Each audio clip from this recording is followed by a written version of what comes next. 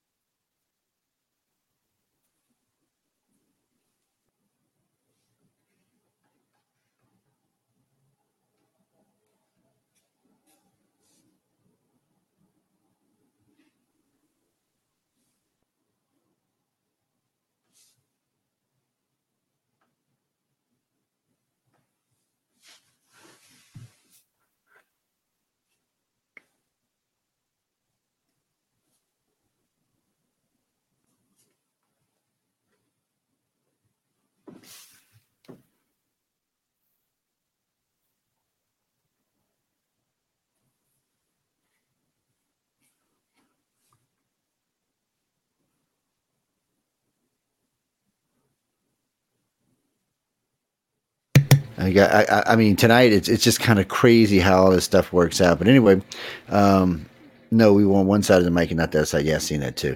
Anyway, tonight's guest is Sky.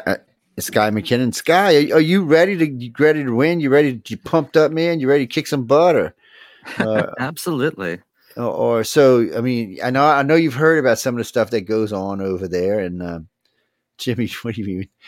No, really, it's like a whirlwind when you get there. I mean, it's you get checked into your room. I think they give you the first day to kind of get comfortable, and then bam, it's like Emerald when he cooks. Bam! I mean, it's just no, guys. Trust me. I go to a lot of their classes and a lot of the other stuff they go to, so I'm there with them, so I know what they're going through. It's just I'm not an author or an illustrator, so I'm just there as a happy observer. Yes. Oh man, there's a lot of tears. So there's a lot of other stuff that goes on. It's just so much stuff that actually some of we can't actually even talk about tonight because there are certain things that are still secret because we're still 2 months out. But so have you heard any horror stories or anything? Have you heard it's just going to be fun or scary or something in between? I'm just interested. I always ask when people hear about it before they get there. Oh man, now I haven't heard any horror stories, and depending on your ability to think on your feet, I mean, I've heard some of the projects that have you working on there, like you get prompts, you got to turn around, do work 24 hours, really nitty gritty business stuff. So if you're not used to that, I could see that being stressful. But horror stories, no, I wouldn't say I've heard that. Just a lot of excitement, a lot of love from everyone who's been there, who's had the privilege of coming back around to get more involved in the contest and author services. But generally what I see and what I feel myself is just a lot of excitement, a lot of anticipation, even after, so many times entering, watching so many friends and colleagues get a chance to go and have that experience. It's interesting. I'll tell you that it is one of those things that'll be with you. It'll be with you for life. That's for sure. And with them, and they look at it differently. Once you win, you're part of their family. So I see a lot of times because I travel with them. Sometimes I catch them up at Dragon Con or FanX or something like that, or some of the other places we maybe get headed to, and I'll come hang out with them in a booth. We'll do interviews. But what's nice about it is you'll see a lot of the winners in the booth. Whoever happens to be living around there, if somebody just flew in or whatever.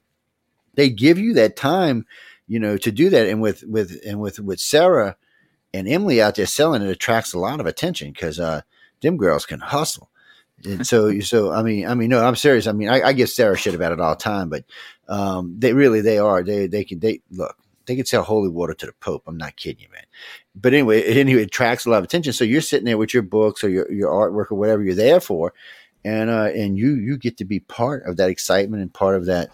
And then, going back to LA, the 24-hour story is one of my favorites to watch because I got a lot of good film on that, a lot of good footage where some of these people's heads look like they were going to go. Stories like, oh, you know what? I wrote it. And then I looked at it, and I threw it away. And then I wrote another, and I looked at it again. And then I looked at the clock and it's 4 a.m. I'm like, oh shit. It gets, stories like that, but they get through it and all. And, you have 10 Powers and Jody Lanai hosting that class, and they're really good at what they do. And they're a lot of fun to listen to.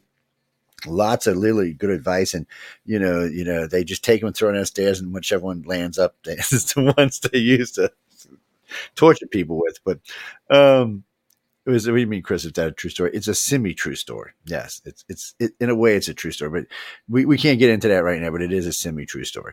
But it's a lot of fun, and then there's so many other things they show you how to prompt. I can't remember the lady's name, and I really like this woman. So she went around. She gave everybody like 3 sheets of paper, and then she started giving them little things, thimbles and all kind of little dumb stuff, and it was a 20-sided dice. So when you roll a 20-sided dice, you look on the first list and it would have a category or something, and then you would pick that, and then you'd roll it again and you go to the next list. And then those 4 or 5 things would give you the basis of your story. It was interesting to watch. So when it was all said and done, because I actually heard some pretty good stories come out of it just sitting there in the class with them. When it's all said and done, she walks up, she hands me the stack of papers, the dice, and some other stuff. She said, I know you can do this. I'm like, what? I said, I'll try, but I'm not feeling the love, sweetie. But I mean, they're really good. And I mean, everybody I met there is really good. And to be honest with you, and keep this in the back of your head when you're there, it's a good piece of advice I'm going to give you. everybody's very approachable. They want you to talk to them. And I'm just a little secret, but they really want you to come up and approach them and talk to them, because they feel like that's the people who are really going to be the guys that get ahead, the guys and the ladies, that are going to get ahead. They're going to be the ones that go out and change the world and change the industry, because, they're out there, because, they're showing themselves when they want to know the information. I mean, Dean Wesley Smith has so much information, he could fill a freaking encyclopedia. And then and there's nobody there who doesn't. I mean, whether they're an author or an illustrator, they're the top of their line. And so it's always great to hang out with them and listen to them. I don't always know they don't tell me who the speakers are until I get there. So I know most of the speakers personally, but they like to be approached and they like to be asked questions. And, they call it, hell. Now I forgot they call it. Well, anyway, in the evenings, everybody usually gets in one of the lobbies and sits around and starts having cocktails. And there's a ton of information gets exchanged right there. And you'll be surprised how many of them will invite you to lunch with them. Yeah, that's good.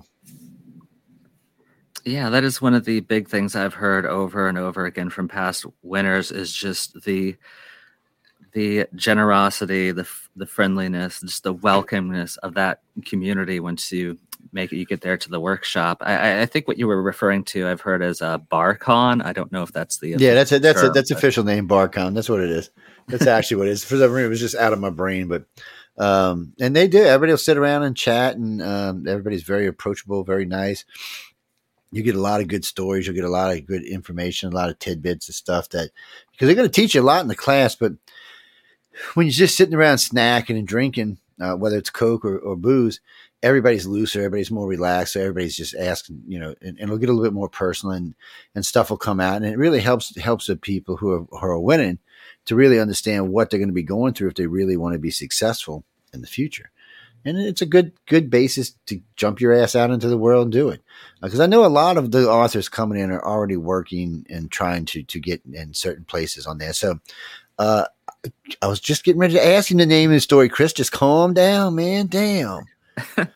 Anyway, Sky, what's the name of your story, since Chris is about to jump out of the page over here to ask you? Yeah, the name of the story I have come up in the anthology is The Edge of Where My Light Is Cast. This is going to be interesting. Now, I know. Just give me a little tidbit, because I don't want to give it away. One, because I'm going to read it myself. So, it's but just it's. I know it's hard to give a tidbit on these short stories, but just a little tidbit to kind of let people know what it is, so y'all can jump around and read whatever story you want first. People, I'm just telling y'all. You don't have to read them in order. It's not what you have to do. But just give me a little tidbit. I'm going to shut up and let you go ahead and figure this out. Yeah, so just a little bit of a teaser. This is a story told from the perspective of a simulated house cat. And really, the first mystery you jump in with is they are suddenly aware that their owner, this person that they have a very close bond with, is missing. They haven't been home for a few days. And really getting into that mentality of something is wrong. They need to find this person. They need to solve that mystery. And it's a very, I guess, down-to-earth story, despite being this sort of perspective of a digital persona and kind of investigating that. But it was just a lot of fun to get into that character, a lot of fun to play with. And I hope people really enjoy both figuring out that mystery and just a lot of the philosophical underpinnings of that. Well, see, that sounds interesting. I got some. What is that, Jeannie? Well, I know. You're not going to know till the book gets out. No, I get an advanced copy so I can read it before I get there. Usually, it'll come in a week or two, and then I'll read it, and then I'll read it on a plane coming in. Yes, I like to read it on a plane. Well, that's what I'm saying. Once you read it the first time, it's easy to read it in a couple of hours, even though, that's them back there. Well, 40 is not back there, but this is 31, 36, 32, 33, 30, 36. What is that? 37 over there, 38. That's actually one of the stories from last year made into a novel right there. He's going to be on the show in a couple of weeks, David Hankins. It's The Death of a Taxman. It's a good story. It was an interesting story. So, and that's another thing. As we're going along, we tell people all the time, when you go into books or when you get books, when they come back as guests, we put them up there and they stay up there until it gets too full and we have to move them to another book. Put up another book. Matter of fact, Wolf Moon's Super Secrets sitting right here in front of me on how to write a good book, a howling good story. So, they're these kind of things are really good for y'all. It's just a plus way to sell things. And Bob the alien back here likes to read, so he keeps stacking up books. It's one of those. So, when did they say you were arriving? Was it like Saturday or something? Or I know it's different. I'm always curious though. Yeah, we're, I believe, coming in Friday night, getting some time to settle in, and then things will kick off on that Saturday, if I'm remembering my release correctly. Yeah, no, you're probably right, because the gala is one day early this year.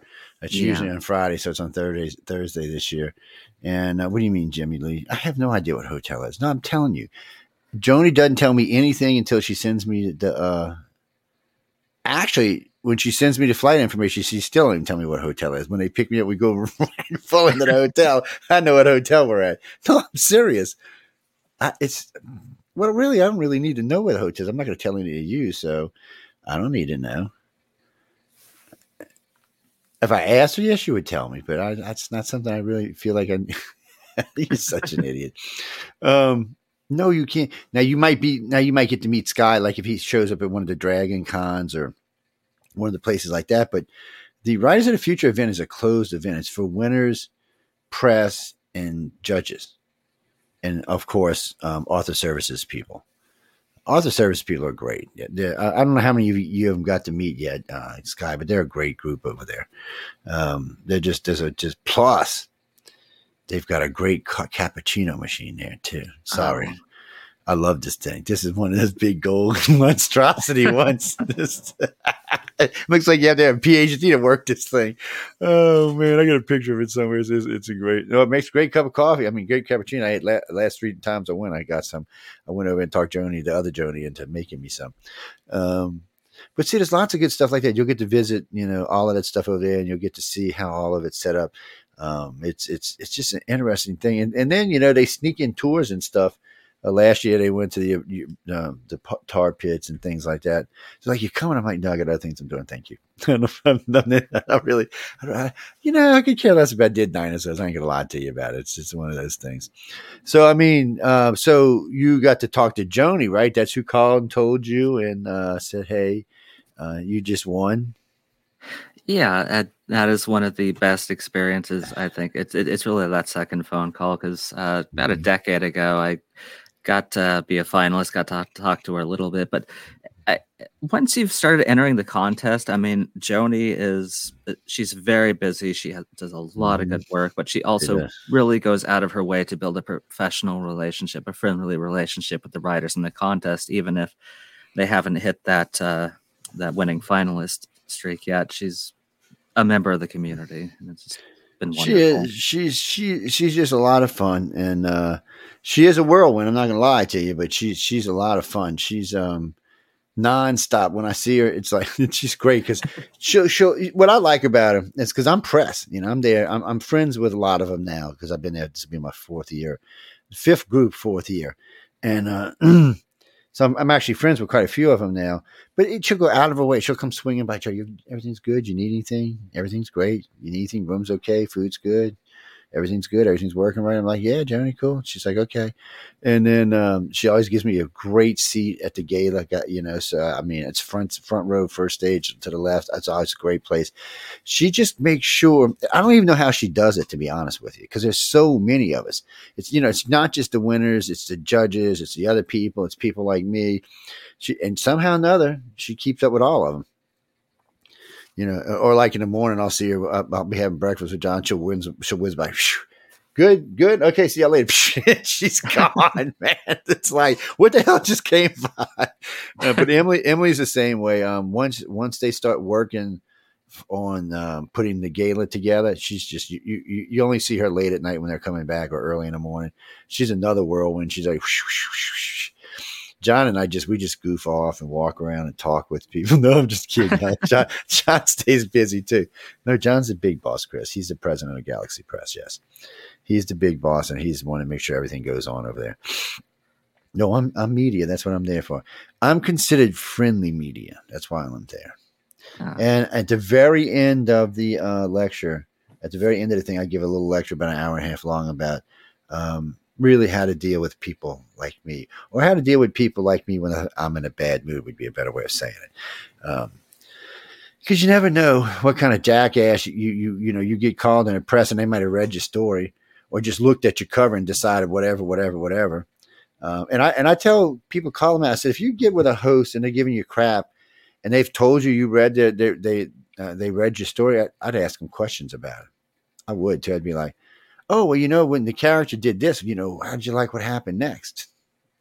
And they're like, duh. You got them. They have to be nice after that because they look like a moron. I mean, this is easy ways to get them. It is. So, man, coming in Friday, going to be out there hanging out, getting ready. So I always ask this question, how many times? 5, 6, 10, 20, 50. Because it's just this thing about winning varies a lot from people. Yeah. Okay, I've gotten this question a lot, and 14 seems to be the average, but still, go ahead. I'm sorry. No. For me, I lost track because I started entering this contest, when I was like 18 around, and that's been more time than I'm willing to admit. But over the course of 20 years, you enter sometimes every quarter, and then life gets busy. You take a break. For me, it's got to be somewhere over 30. I know there's a lot of folks who will track like their exact records, and I think that's really cool. But I'd say for me, it's been over 30. Well, you're in good company with 30. I talked to quite a few of them was 30. It was very few under 10. There was a couple of one-timers, which, wow, I'm like, wow, really? There's more first timers with the illustrators than there is with the authors, though. Yeah. But a lot of the authors, when I asked, it was between like 12 and 20 or 22. But then a lot of and I shouldn't say it like this, I hope nobody's listening, but a lot of the really good stories seem to have come from some of the ones that took a little longer to get in. I know Preston Dennett, I think, took 49 times to get in. There's a couple others that were 35, 36, 37, 38, 39, and all of them had really good stories. So I don't think it really matters. I think it's just the luck of the draw, because it's also the competition that year. It's not just how good your story is. It's also how good those other 12 people ahead of you one is, so it's tough. And I mean, they got honorable mention and a couple other things that they give. And I like the fact that they're willing to tell you, hey, if you'd have done this, you might have had a better chance. Yeah.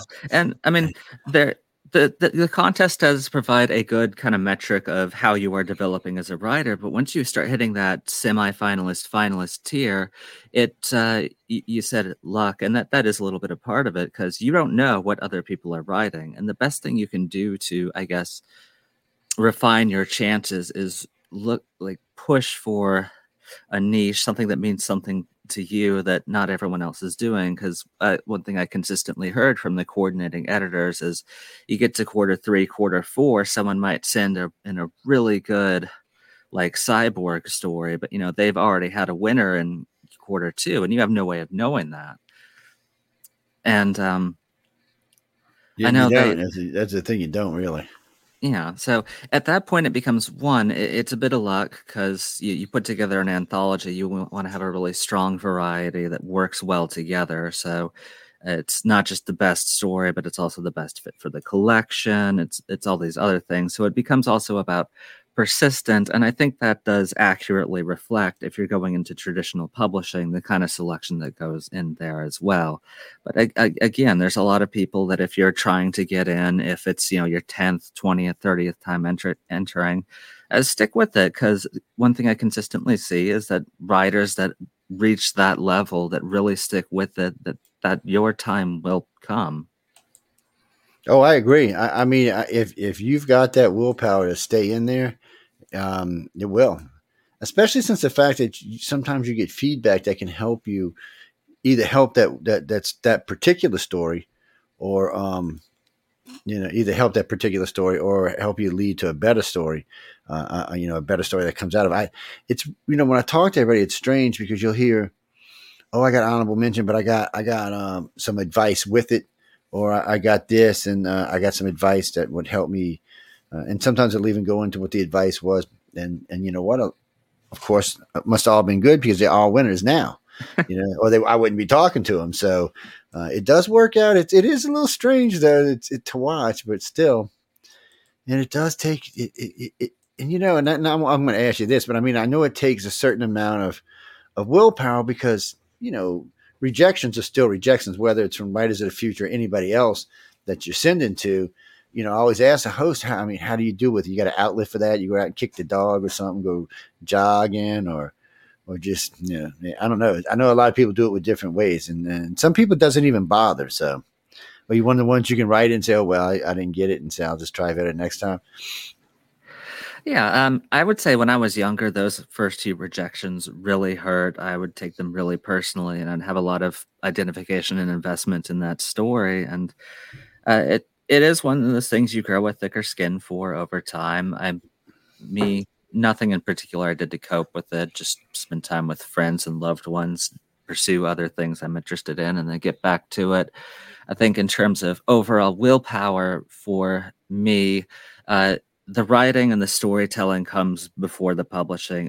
That is how I find joy in life. That is how I express myself. So even if, honestly, I hit a point where I was like, okay, I'm never going to win this contest. I'm probably never going to be traditionally published, but because the writing was there for me, I just kept doing it. And so it was really surprising and a really pleasant surprise to get that call from Joni. Yeah, well, I mean, it's I tell people all the time, you have to apply yourself, and if you're steadily doing it and you're paying attention to the advice and you're really watching what you're doing, eventually you're going to get there. I mean, and again, it does have a lot to do with competition, because there is a lot of competition. A lot of people submit. One of the reasons that they brought me on board was to help them to bring in more overseas, because we have a huge overseas audience, to help them to bring in more overseas people. And there's quite a few more now these years. And so, I mean, it's not even like you're competing with the freaking world. So the fact that you won is a damn good thing. I mean, I think this contest is currently at least in 140 countries. That's where it's recognized at. So I'm thinking, Jesus, man, that's a lot of people to be competing with, but yet, you're still there. I mean, I know one of the best pieces of advice I ever heard any of them give. Don't listen to your mom. Don't listen to your dad. Don't listen to your brother. Don't listen to your sister. Go find one of your friends that is a real, and say, hey, read this for me. And I can understand that, because when I first got into radio and I do stuff and I'd send it to my mom. My mom said, you plan on doing this for a living? I said, no, I got a construction company. She's like, you're going to do this? Joe, it's horrible, man. I'm like, Mom, really? She's no, it's horrible. I said, so I'd get on there and I'm like, my mom says it's horrible. I had about 100,000 followers back then. I was like, something's not right. Maybe I need to get some other advice. But I mean, it's one of those things with Sky. I mean, tell them, you got anything you're getting ready to work on? You can try publishing some other stuff, or before I let you get out of here? Oh yeah, I've got a novel in the works that I'm revising right now, hoping to get in the young adult scene. I grew up reading Redwall, Watership Down, a lot of stuff in that family. So I would love to get a chance to kind of continue that myself. That was a big part of my childhood, and just seeing those stories to continue to develop. I'm also hoping to, if everything goes well, start up a free kind of online web series that's got, if you like the story in the anthology, because it's got the perspective from, it is kind of an AI, but also from a cat. I'm working on a series of small town kind of cozy mysteries that I'm hoping to get launched. So I will release more of that when I'm able to. Well, let's see, that kind of stuff actually sounds fun. You know what? I love hanging out with all of y'all, because I've always been told, because one of the other organizations I'm associated with does a lot of research, and they've been bugging me for 2 decades to write a book. So hanging out with y'all and listening to you on the radio, and then getting to talk with all of the judges, I may actually get one done. I got 67,000 words written, so I pity the fool who has to edit. but if you can do that work, that is so much of it, is the discipline to do that work. It is, but you know what? And I'll be honest about this before we bring Tyler on. It mostly happens when I'm out there with them. When I'm here, it's a lot harder because there's so much. Like, I'm in studio right now. It's just always so much going on here. And this studio I'm in right now is actually in the house, so there's always something going on here. And I had a construction company today, so my life, it gets hectic when I'm there. I'm just there for that. So in the evenings, after I get through with all the interviews, like, midnight, 1 o'clock in the morning, I'll just sit there at the desk and it just flows. And I guess if I could find that kind of peace around here, I could do it. But it's just, I've tried, man. I can't. It's just too hard to do here. But I guess I need more of a focus in a regular writer or a professional writer or someone who does this. My brain just cannot focus in when there's all kind of other BS going on around me. But I've watched a good friend of mine. He's a professional writer. He writes 9 to 5, by the way. He's got 168 books now. And that's what he does. He gets up in the morning. Now, he's got his own office, but you'll hear the dogs barking, the kids playing, shit going on. He's still. I went over to visit him when I'm talking to him. He's, yeah, Jay, how you been? He's typing away while he's talking to. I said, dude, you sure you're not typing our conversation? He said, no, I'm good. I said, how can you? He said, don't worry about it. I'm fine. What the hell ever, man. You couldn't pay me money to do that, man. I'm just telling you, you couldn't. But Scott, you've been great, man. I can't wait to meet you when we get out to LA. We'll get hooked up. One of the nice things about this, the people who get on now get earlier shots at the longer interviews, because y'all came in first. The further down the list they are, the longer it may take to actually get a real interview in. Because when we do an hour or 2 hours, we can only do so many a day because we're dividing our time between y'all, the contest people, the contest itself, the judges, and of course John and some other people are also out there doing interviews. So it gets a little hectic, is what it gets like. But I can't wait to see you. Nice to talk to you. And Sky, I just hope to see everything goes really good while you're here, man, because it's a lot of fun. Like I said, it's tiresome, but it's a lot of fun. So thanks again, man. Yeah, thank you for having me on, and I'm really looking forward to it.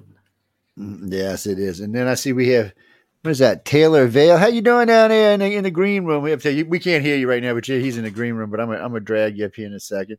And boop, and there you are, Taylor. How you doing? That's Scott getting ready to go, and he's one of the other winners. You'll get to meet him when you're out there in Los Angeles, and partying every night until you can't die.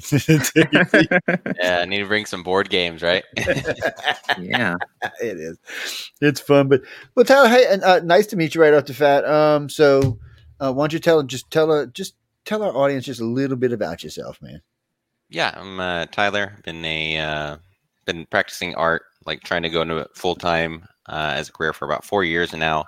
When I first got into it, I didn't realize how difficult it was. And I really wanted to make a career out of it. I was working at grocery stores, just trying to make a living. And 4 years later, I'm still struggling to get as good as I want to be, because there's always trying to get that next level and looking at those people that have been doing it for 20 years. So, so you wanted the illustrators? That sucks. I can't see what it looks like.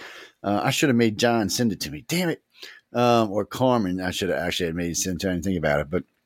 So wait, so you're going to get to meet some legends, man, when you get out there. I mean, some serious legends. And Echo's tough. I ain't gonna lie to you, man. She's good at what she does, but she's tough. She's a coordinating judge, but she's really good.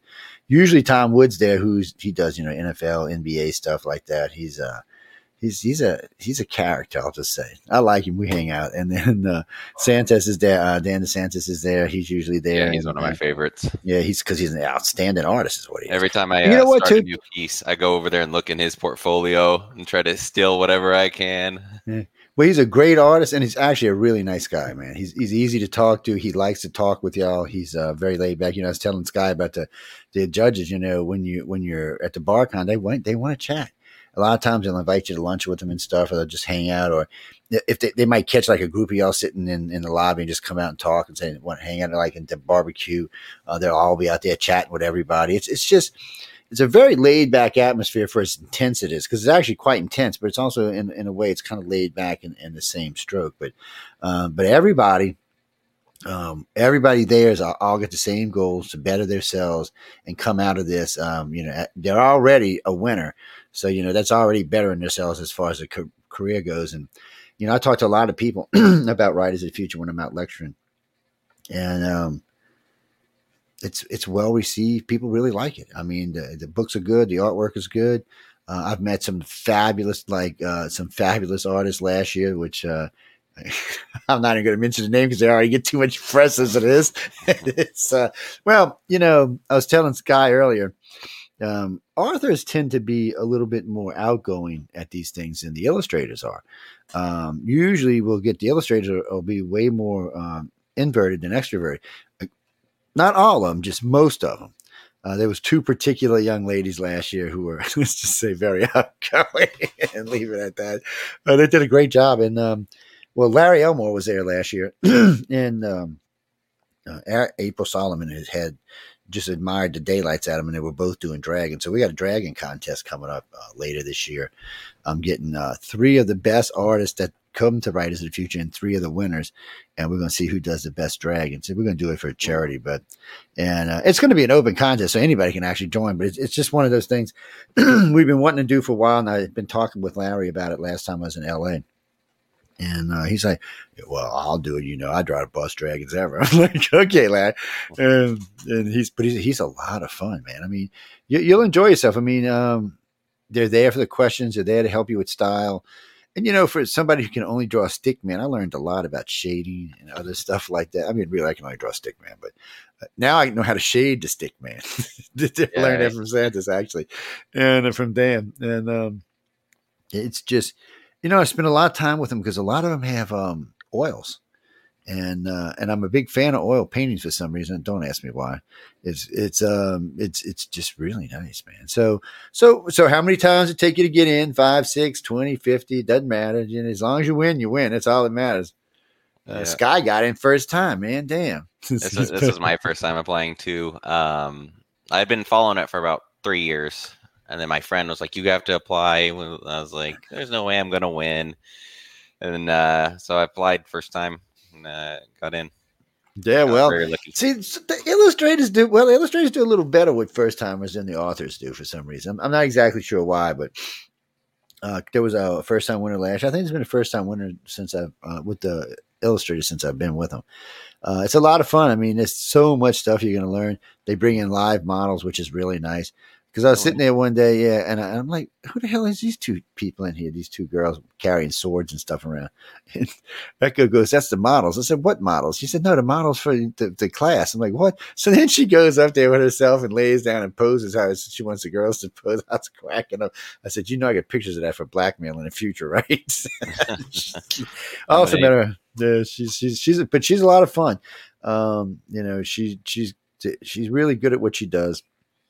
And I noticed the classes are very responsive to how she does things. So, but they all give great classes, so you're gonna have a lot of fun, and it's definitely interesting. And I don't know if Dan's coming this year, and I know he tries to come every year because he's a blast to hang out with. And Dan, Tom, and Echo hang out together most of the time, so they're all 3 a blast.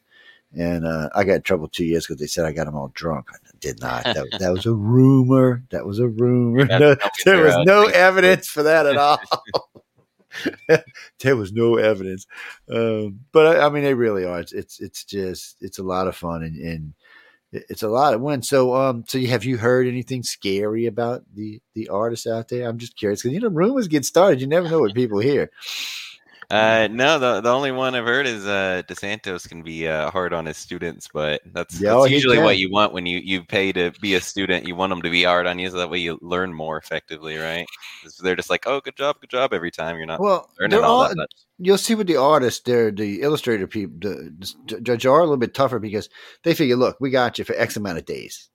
Mm-hmm. All right, we want you to be successful, and it's not just that. And I'm gonna tell you a little secret. Sometimes the artists hire some of the winners to come to work with them. If somebody's behind on projects or if for some reason they like a particular individual, they'll put them to work. And I've seen them do it several times now, which I've actually been quite impressed with that they've got it. And I know, too, now the gaming companies are looking for more illustrators because they just need more. But now, since they're going to be introducing AI into this, the gaming companies have decided that we're going to keep all of our illustrators and hire more to oversee what AI does. So they're going to get all their illustrators together and do the design, and then they're going to turn it over to AI and let AI mass produce it. But they still want their illustrators babysitting it to make sure it's exactly what the company wants. The only real difference for them is instead of taking maybe 3 months to get a draft together or something good, they'll do the original draft with the illustrators, and then AI will put it all together in probably about a week or faster. So that just speeds it up for people like you and I to get to games faster. That's all. Yeah, we'll have to see what happens with laws too. Yeah, we do, and because right now it's you can't sell it because it's matter of fact, you can't not this banner, but the banner for one of my other shows is actually an AI banner, and the problem is I can't own it. Yeah, you can't copyright them. There's nothing you can copyright there, and for some reason the government's not really looking to copyright any of this. They're just kind of like. They're like, well, maybe. That's a good thing in my view. Oh, I think it's a good thing too.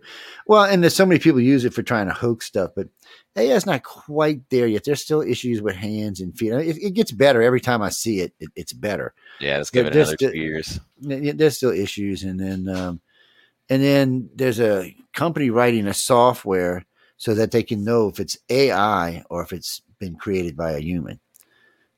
So I'm not exactly sure how the hell that's going to work either. But I always ask, because for hosts, it's not as. I mean, for authors, this is not a big a deal yet. It can write stories. They're usually crappy stories, but it can write stories. It can do them.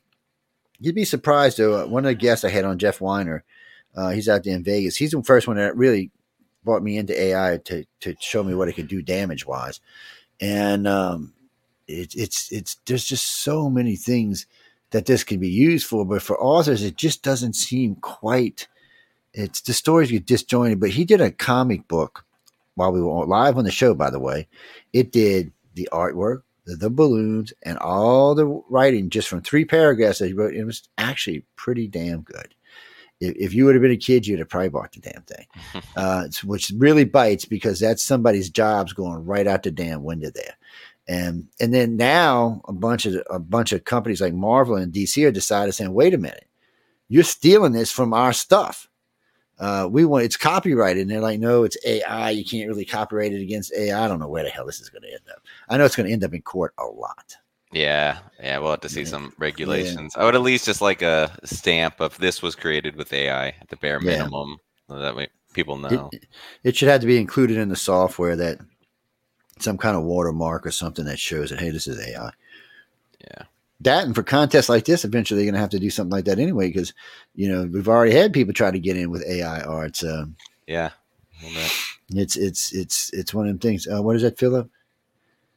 No, AI's got a lot of uses, but the problem with AI is people like Tyler could find themselves on the other end of it. And where AI is putting them out of work because AI can do a whole set in 2 days or 20 hours, where that takes them 2 months. Because if you're doing art, you got to do it right. Well, no, you can use your computers now. I mean, there's lots of ways. Oh, I was going to ask you to do that. What's your favorite medium anyway? Is it like Node or Word? I mean, I'm on the wrong programs. Do you prefer to use a book, a brush, or a program? I usually use Photoshop as my go-to. It's quicker and less messy than all the oils. I also have sketchbooks everywhere. Yeah. Well, not whenever I can. But usually Photoshop is the one I go with, and a lot of painting. I favor the more like Magic the Gathering, old school Dungeons and Dragons. Whenever I get commissions, a lot of them are for Dungeons and Dragons characters. I've been playing since I was a kid. Well, you'll definitely love Larry then. Yeah. He's Mr. Dungeons and Dragons. I mean, Jesus. I don't know how much of that stuff he did. He did a lot of it, man. Bring one of my old editions, but someone was working it. Get a sign. Yeah, get a sign because he's great. I mean, he usually comes. He's insane, is what he is. But the man's at least 10 years older than I am. I'm pretty damn old, and he just never stops. He can talk circles around me, which is amazing. We sat up, me and him. It was Tom Wood, Larry Elmore, myself, and one of the winners. And I don't know, till like 3 o'clock. No, I'm sorry, about 7 o'clock, 8 o'clock the next morning. And all of us had things we had to do that morning. So there was no going to sleep. There was go take a shower, go have breakfast, and go to work. Is basically what it was. I think he had like a class at 9, and then Tom had one at 10. I had 2 meetings at 8 and another one at 9. I was at 10. I mean, I was like, this is ridiculous, man. But it is a lot of fun. And there was so much information swaps. Stuff like that is gold because so much stuff was swapped in those conversations, things that you're not even going to hear in the classes. This was just, more personal, how we got to hear why we did it this way, why we chose these kind of models, and just stuff that just don't quite make it all the way into the classroom, but there's always so much more material that does. And yes, both Echo and Dan can be a little tough on this, but like I said, they've got you for a week. They want to take advantage of it. What do you mean, Mike? Oh yeah, Mike. Yeah. Oh yeah. Echo is the one we had. She's got a line of what we call naughty oils. No, that was her. Yeah, they were still up. No, those interviews are up. We use them. We use YouTube for storage these days. We don't really try to make anything over there anymore. But we have 2 YouTube accounts we keep for storage for all of our videos. But yeah, that's still over there. You can find it.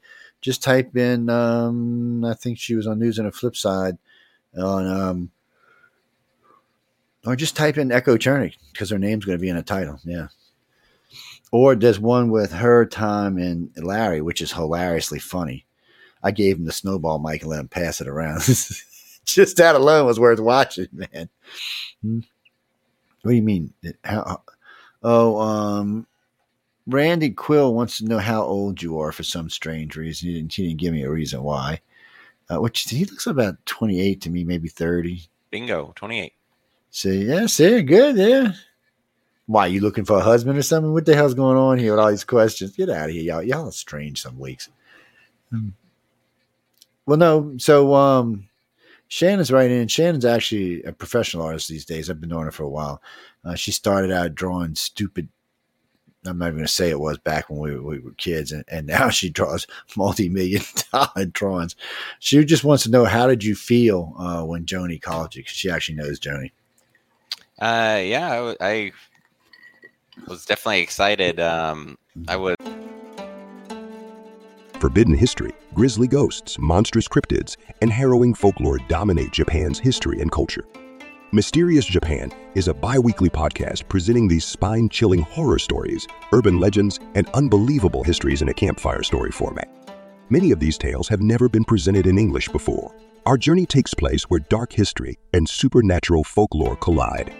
Mysterious Japan is produced, written, and translated by recognized Japan expert Dr. Heath Havey. Season 1 relates the unbelievable legends and ghost stories from the so-called suicide forest.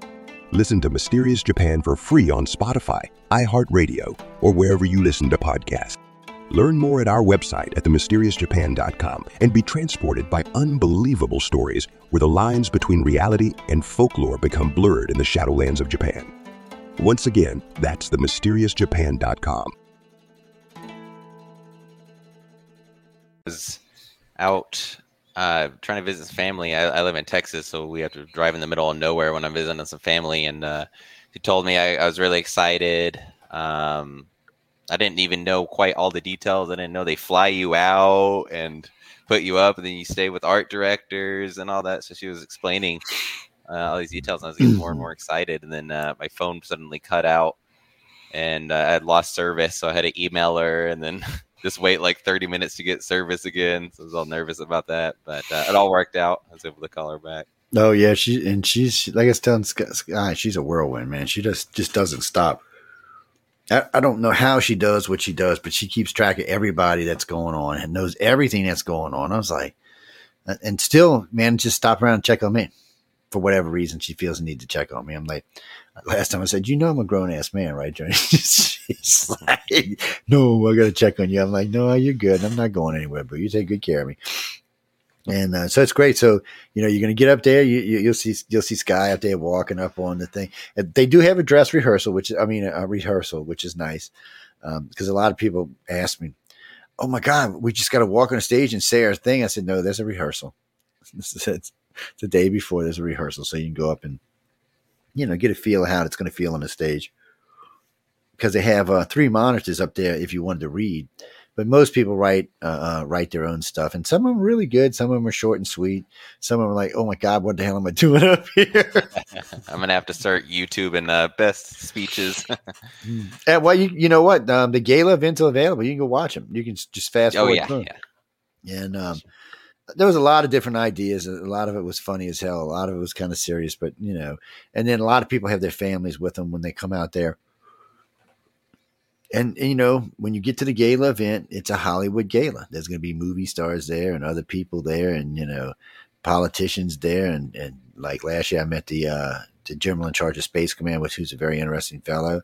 Met some other things. Met the guy who replaced Johnny Depp on Jump Street 21 and his wife. They were actually very. He looks just like Johnny, by the way, but very, very nice people. Met a few other stars. Met a bunch of daytime stars. I'm like, get away from me, people. Daytime stars, back. No, just kidding. There's just a lot of people attend. It's a big thing. It's a Hollywood event. It's what it is, and you'll have a lot of fun. There's lights all over, press everywhere. There's a lot of press there, but you know what? It's all friendly press. They only allow friendly press to attend the events. Awesome. So very, you don't very have to exciting.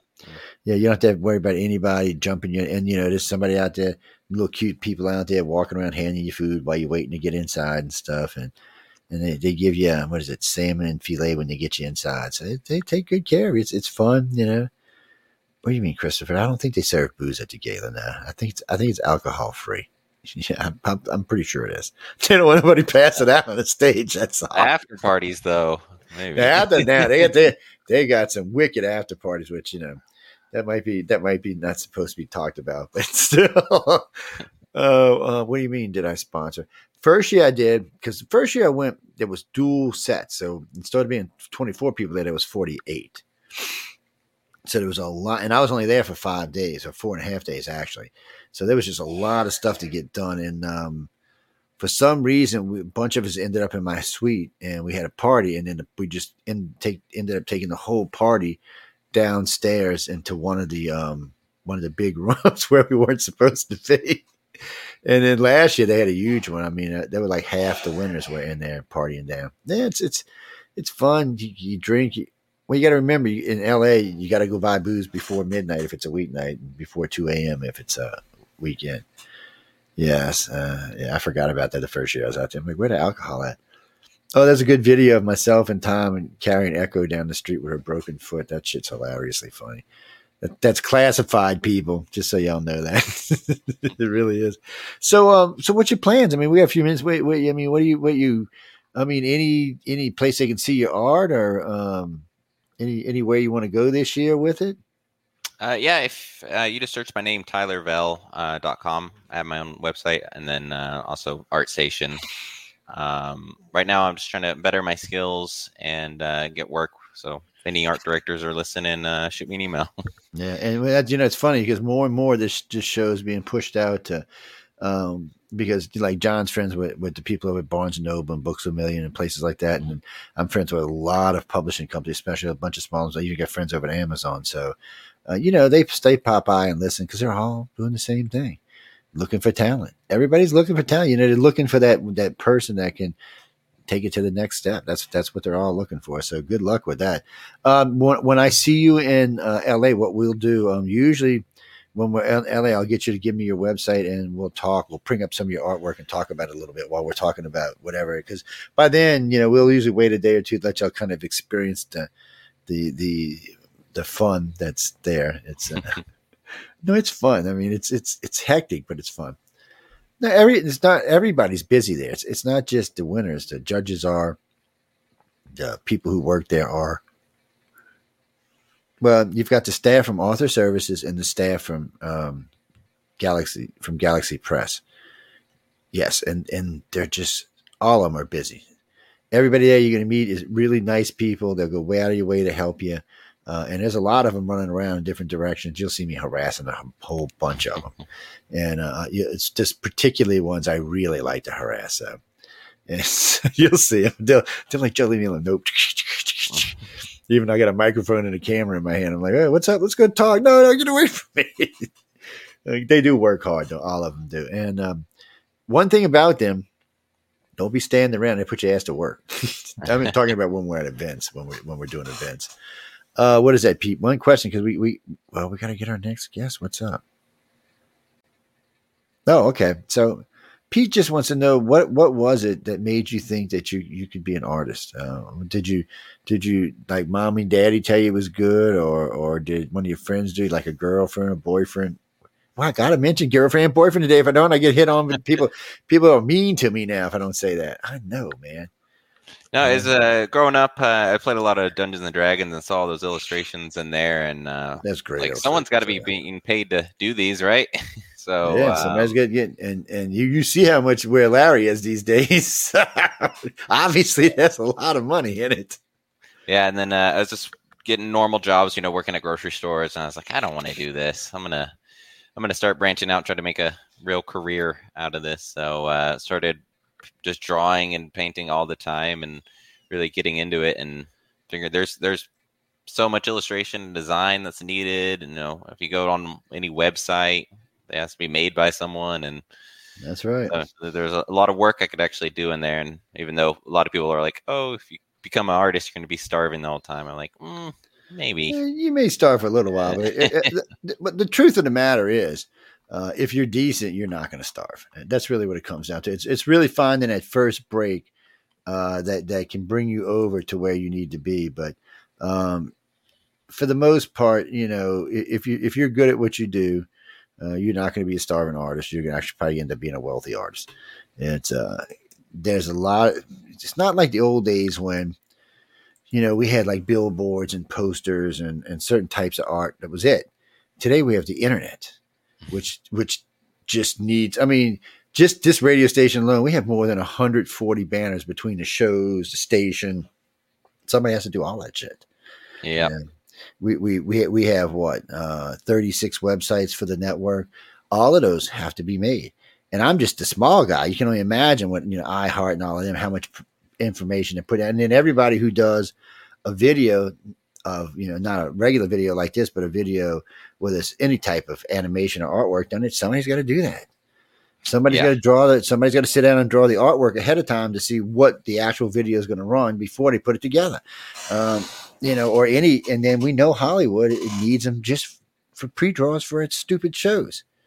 And they don't want to use AI for some reason. They're like, no, we don't really want to use AI for this. We'd rather have somebody real.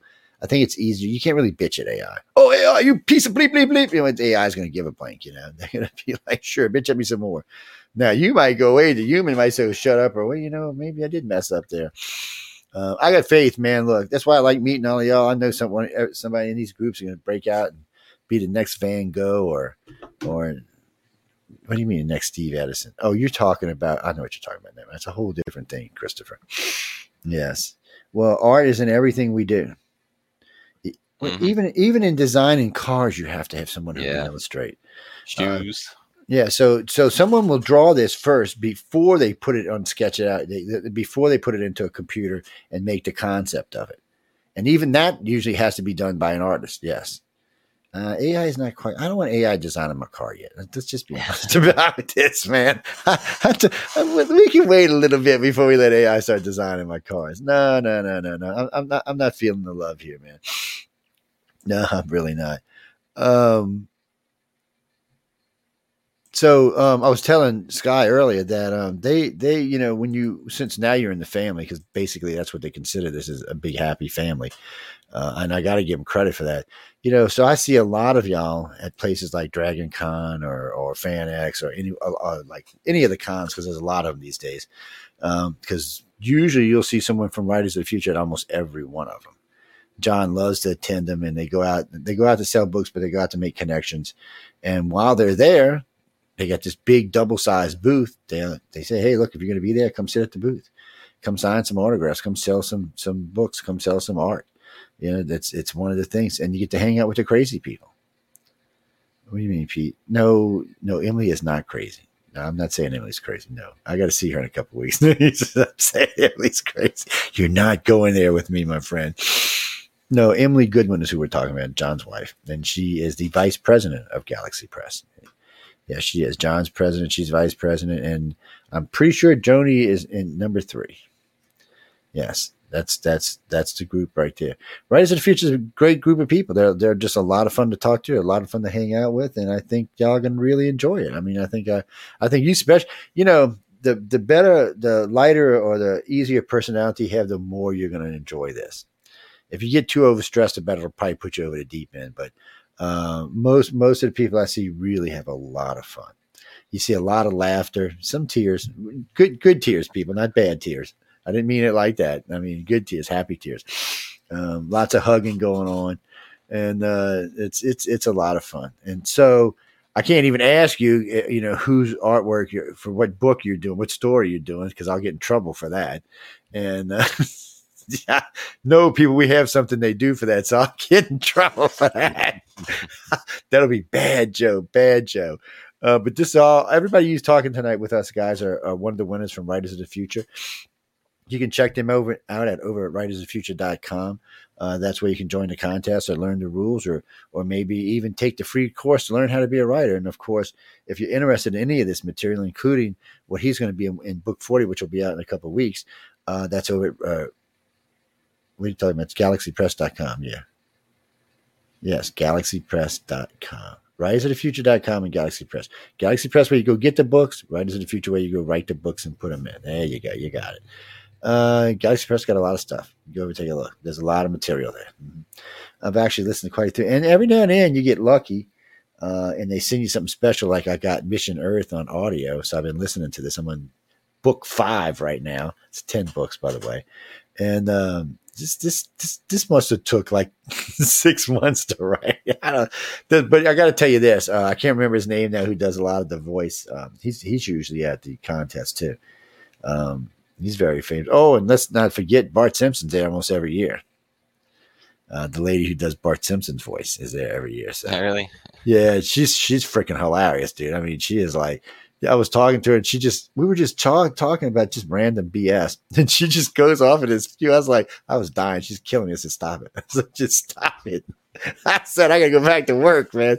Sure, you're going to interview me? I said, I'll catch up with you before you leave. But just like I said, there's a lot of good people that come in and you get special people come in and things like that. And other famous authors that drop in and things like that. So it's a lot of fun. Other famous illustrators that drop in.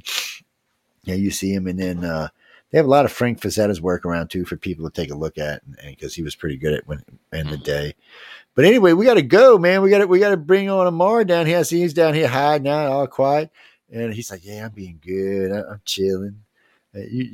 Yeah, I'm telling you what, you need to chill now because you have no energy left after a week. I can't wait to see all y'all guys. It's going to be a blast. It really is, man. It is. Let me. But Tyler, you were great, and like I said, when we get together in LA, make sure we want to put your website up because we want people to see the artwork. So I'll let you pick what you want to see. We can go through the whole thing if we want because we can. The interviews are as short as long as we want them to be. So don't when we catch up, just keep that in the back of your mind. So if you want to go through like your page, because we can pull it up right here, right in the room with us right here, and go through everything you want to go through. And we can click through it just like you'd do on the website itself. Same thing with the author. So it's an extra benefit to using StreamYard. You can anything that's on the web can be put into chat with us. Well, put into the videos with us. So something to think about. I would have done it tonight, but it's so short. I didn't want to take away from just getting to talk with you, but anyway, we'll do that. But anyway, thanks again, Tyler. Appreciate it. Yeah. Let me look forward to seeing all you guys. It's going to be a blast. Oh wait, who is this guy over here, man? Man, we got some good looking guys up in this room tonight. Oh man, shit, girls, y'all better just calm down for some piece of writing to me. You know what? I'm surprised no one's asking anybody if they were married tonight. That's usually a question we get every night. Are they married? I'm like, why would you ask if people are married, man? Leave these people alone. They got other worries on there. Amar, say your name for me, because I'm probably saying it wrong. You're good, Joe. It's Amir. Amir Agoora. Amir. Okay. See. Yeah. Wait. Say the last one again, because I always like to know names. Amir Agoora. Yeah. Agoora. Well, I got that one right then. Okay, Amir Agoora. I just got the first one wrong. Amir, man. So you hear author? You're a writer. Yeah, I'm a writer. Oh, you're a writer, huh? Yeah. So I wonder if you know. So we can't. I was picking on Taylor a minute because we can't find out whose artwork's going with whose books yet. We have to wait till the whatchamacallit for that, and I don't want to get in trouble with the boss. She'll become smacking me. So man, first off, title of the story. It's called Dakota, like Dakota. But this ought to be interesting. Yeah. So now I know all you can give me is a tidbit because I'm gonna actually read it myself. So, but for everybody else that's listening, we want to make sure to go out and buy it. So we just leave it tiny as you can get without giving anything good away. Gotcha. Leave them wanting more. It's a story set in 1901. It's about a young Native American boy who gets selected by Teddy Roosevelt to hunt down an ancient creature in the woods. It's about this is going to be fun. Something I really wanted to write, just something with themes that I find important, but also just fun, something that I want to read myself. Yeah, well, it sounds like it's going to be fun. I mean, it's I like stories along like that. There was a story I don't want to say similar last year, but it was where she wrote her family were monster hunters, and she was hiding a monster in the closet. Nice. I was like, wait a minute, man. But you know, some of these stories stand out. So I mean, yours already sounds like it is because of the way it's set up. You know, they'll send me this. I'll get volume 40 probably in about a month, and then I'll read the whole volume. And then flying in an airplane, I usually read it again. Nice. You know, that way I'm not bored out of my brain on an airplane for 4 hours or 3.5 hours, however long it is. And that way it's also fresh in my mind when I see y'all. That's you know, right. I can go in there and I can get a little bit more in depth because even then we'll flirt around a little bit more about what's in the book, but we'll only go still so far because we do want people to go out and buy the book and get all 12 stories or more. Sometimes it's 14 stories. So how many other stories they get out of there, but it's a book 40 anniversary one, man. So you won on the anniversary. That's pretty good. You and Sky both. I mean, and Tyler, that's all an anniversary one. So I know they were being particular picky this year too. I'm not supposed to say that, but Really? And so how many times? 1, 5, 10, 20, 30? How many times did it take to win? Very lucky. First try. I got it. Oh man, that's 2 of y'all in here tonight. First tries. Oh man. That was just dumb luck, and I take it. Sometimes you win the lottery. You got to keep. Oh yeah. Yeah. Oh yeah, you got to take it. I mean, authors don't get number ones as near as many times as illustrators do, but still, man, thumbs up, congratulations. That's tough. It's well, you know, I've talked to people who have won first and all the way up to I think the longest is 49 attempts or 50 attempts.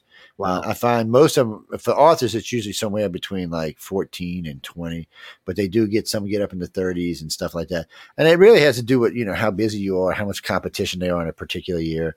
You know, you never know how many people are going to come in and how many people are going to present that year. And I know they've been increasing steady. I've been with them a while, and I know since I've been with them, they've been increasing quite a lot. Yeah. And there's a lot more people coming in from overseas and winning and stuff like this. One of the reasons I joined them in the first place, because we have such a large overseas audience. It just gives more people a shot to get in, you know.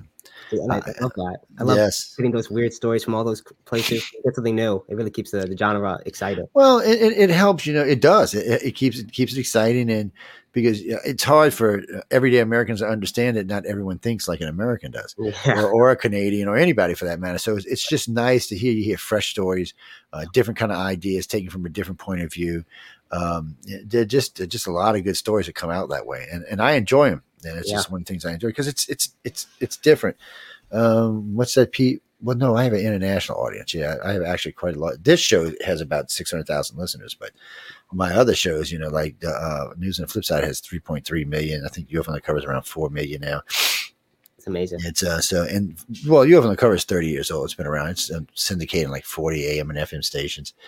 It's been around for a while, so it's fairly popular. And these days, since the topic's so popular with the government, it's probably picked up another 1 million listeners just because of that. But and we sometimes bring authors on there if a story kind of fits in with some of the stuff we're talking about. We'll let someone come on and talk about their story or their book, or sometimes someone will come in with a new concept idea that they want to run by a sci-fi type audience. They'll come in and we'll let them do it.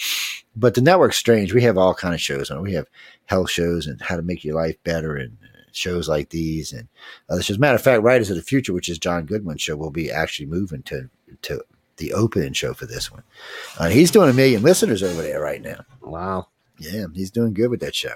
He's been with us about 2 years, but about 3 years actually, but it still does well. I'm always proud to see him over there. I like to give him trouble though. I'm probably the only person that can talk to John like I do. Nobody. If I get fired for talking to a man like that, I give him trouble all the time. That's love. Like, John. But I enjoy having breakfast with him when we're there. It's because we get to talk. We'll talk usually once or twice. We'll talk once a week usually, or maybe once every 2 weeks. But I like getting to see him face to face, have breakfast, because he always eats so healthy, and I'm such a pig. I was like, man, give me some bacon. I need some sausage. He said, "You're gonna die." I said, "I'm already old, John. What the hell, man? Come on, Yeah. give me a break." Yeah, you know how much longer you plan on keeping me on this planet? So I mean, so you got the call from Joni. I mean, you're sitting there, you know, minding your own business. Phone rings and Joni picks up the phone. What do you think? You're like, oh shit, I didn't win, or did it? I mean, what was that? Did you feel the excitement? Because I know some people, it's like almost like an instinct for them. They know, oh my god, I won. They just see the number and they're thinking they won. I was the exact opposite. I saw author services and I was like, someone spamming me. Someone was pranking me. I didn't even pick up. And I looked at the voicemail. I was like, that almost looks legitimate. And I called back just to see. My girlfriend's like, please call back. It must be real. I was like, I don't know. And I called back and I was shocked. Really? Yes. Because Joni, it's so funny because I pick on her when I'm down. I'll be like, so Joni, tell me about when you talk to these people, you know, when you tell them they're winning. She's like, what do you mean? I said, well, the emotional state of the individual when they win. She's like, John, I don't know if I can, man. It gets kind of emotional. So I bet you it does. Oh, man. Joni's super kind. She's one of the kindest people I've met. And she goes, the first call is just to tell you you're a finalist. And she tells you, listen, doesn't mean you're going to win. There's, I think it's 7 finalists and 3 are winners. Yeah.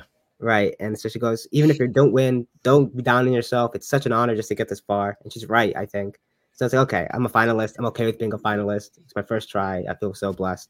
And then I got the second call saying I won, and I was extra over the moon. Because Oh, I can imagine. And you're going to get to meet so many people. You get and the classes are great. I mean, there's so many famous authors there that have books and movies to their credits and things like that.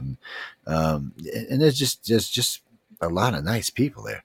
It amazes me how far out of the way they go, especially the staff. I mean, they work the hell out of them people. Really, I mean, author services and Galaxy Press. I mean, it's just nonstop. It's the whole time. And really and truly, when I'm talking to them doing after this, they're just pretty much nonstop. They're always traveling somewhere, and then there's a lot of conferences and a lot of cons in the country these days. So lots of places to go and put out the word about writers of the future. And then they just, well, John was in Europe just recently. He just came back from Germany and the UK, promoting people like y'all. Book 40 winners were out by then, so he was over there promoting everybody. What is it, Dean? You have to submit at galaxypress.com. That's all you got to do. Yeah. You'll either win or you won't. Little piece of advice. Read the rules about what you can write about. I always tell people PG-13. Yeah. That's what I tell them. PG-13 is the best. Well, because they want clean stories that are fun and entertaining. And believe it or not, they've got 40 books full of them now, and there's no cursing. There's a lot of nothing you would see in regular stuff on TV these days, and the books do well. People like them. There's a lot of great stories, a lot of fun stories. Yeah, because you can have a fun story without having to use the F word or have sex every 5 minutes. No, I'm not anti. I mean, sure, you make all the movies you want like that, but I mean, really and truly, there needs to be some stuff that people can enjoy, and the movie that came out of it would be, what do you mean, like the Barbie movie? I never watched the Barbie movie. Well, I mean, what would look at me? What would make you think I watched the Barbie movie? I mean, really? It's not that I ain't got a girly side to myself. I do, but Barbie, no.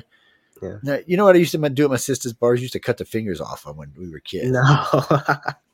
Because if you had a sister like mine, you'd understand. She was a demon, man. I mean, she was a demon. Yeah.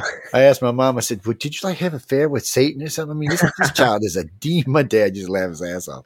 I said, she's still a demon even today, man. I'm like, she's a grown woman. I'm like,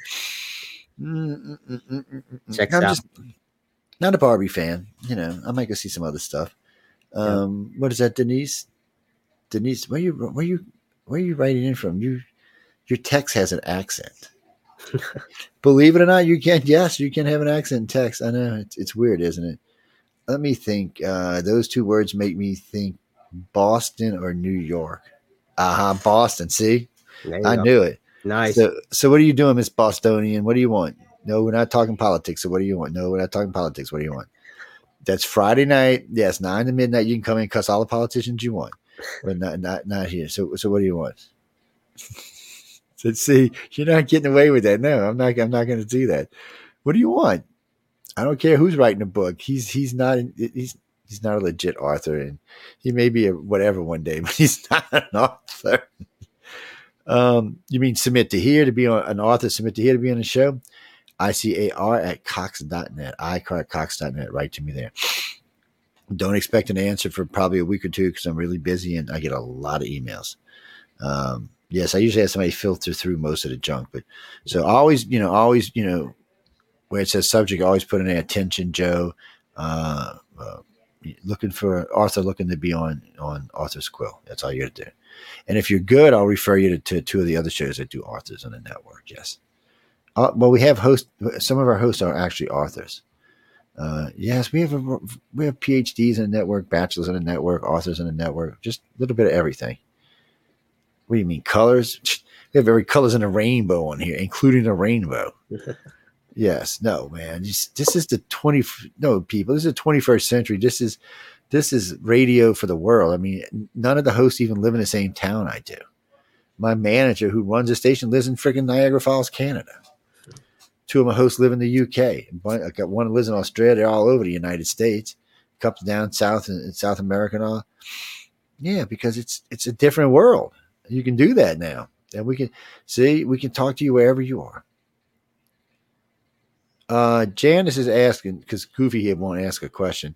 Janice is asking, what do you really feel like you're going to get out of this while you're at Galaxy Press, and do you have at Writers of the Future, and do you have any books coming out anytime soon? Oh, I guess I'll answer that backwards. One is I come from television. That's where I started when I got out of college. I work at kids television, which I love. Oh, that's fun. Yeah, I went to Sesame Workshop. It's from Sesame Street, and then so I think it's my Paw Patrol. I wrote for Paw Patrol and Nickelodeon. So that's coming out soon. So if you have kids, go watch that. And I'm at NBC Universal writing for a couple of shows over there, kid shows. So I've enjoyed that. And then during the strike, I wrote prose work. So because you can do that, just can't write scripts, right? Yeah. So that's why I wrote this piece, and I had a lot of fun with it. No network telling me what to write, so I wrote an adult piece that I really enjoyed. And so I'm hoping to get more, prose, meet people who I love. I fell in love with science fiction through my father. He used to read the stories in the audiobook driving to work and back, and he'd tell them to me. Yeah, so I've always been a fan. So I'm hoping to meet the people my father read to me so many years ago and learn how to write. And you'll get to meet some of them. Yeah. Speaking of that, 40 will be an audiobook. 39 is an audiobook. Yeah. Because people like me bitch. I bitch at John all the time because, first off, I have to commute. I own the radio station, but I own a construction company in New Orleans. Well, these days I live on the Gulf Coast, so it's about an hour, 20-minute commute. Right. Well, man, I can listen to quite a lot of audio. Like sometimes I'm listening to Mission Earth, or sometimes I'm listening to stuff maybe from people like y'all, or other stuff that people send me, or even research. But it gives me that time to do it. And then a lot of times when I'm in, like later on today, I'll be doing archives. Well, I'll put something on while I'm doing the archive. So, I can listen while I'm typing and working. And so I get to hear a lot of stuff. And it's better for me because if I have that, I can't take the time to read that much stuff. I just don't have the time. Yeah. It's not going to fit into my life, and it's just going to make things aggravating. So this way I can listen, enjoy. I have a good imagination. And to be honest with you, I've got to say, the 3 audiobooks of theirs that I have listened to, the sound effects are freaking fabulous. Mission Earth is ridiculous with the sound effects they have in there. And I can't remember the guy who's playing the protagonist, but he was one of the keynote speakers last year. He's a very famous guy who does a lot of different voices, but I can't, for some reason, I just can't think of his name. But he was a lot of fun, and I interviewed him just recently, about 6 months ago, and he's a blast to talk to. So for me, I can listen and enjoy. And when I do an interview, I can say, well, somebody said, well, did you read my book? No, I didn't, but I actually listened to your book. And there are a lot of them you can get on Amazon now, converted into audio, but it just depends. No, whoever just wrote that, listen to me. I'm not taking any story and putting it through Microsoft Sam or Samantha. I'm not going to hear, well, this was the story to that. No, I'm not. I will blow something up. Okay. No.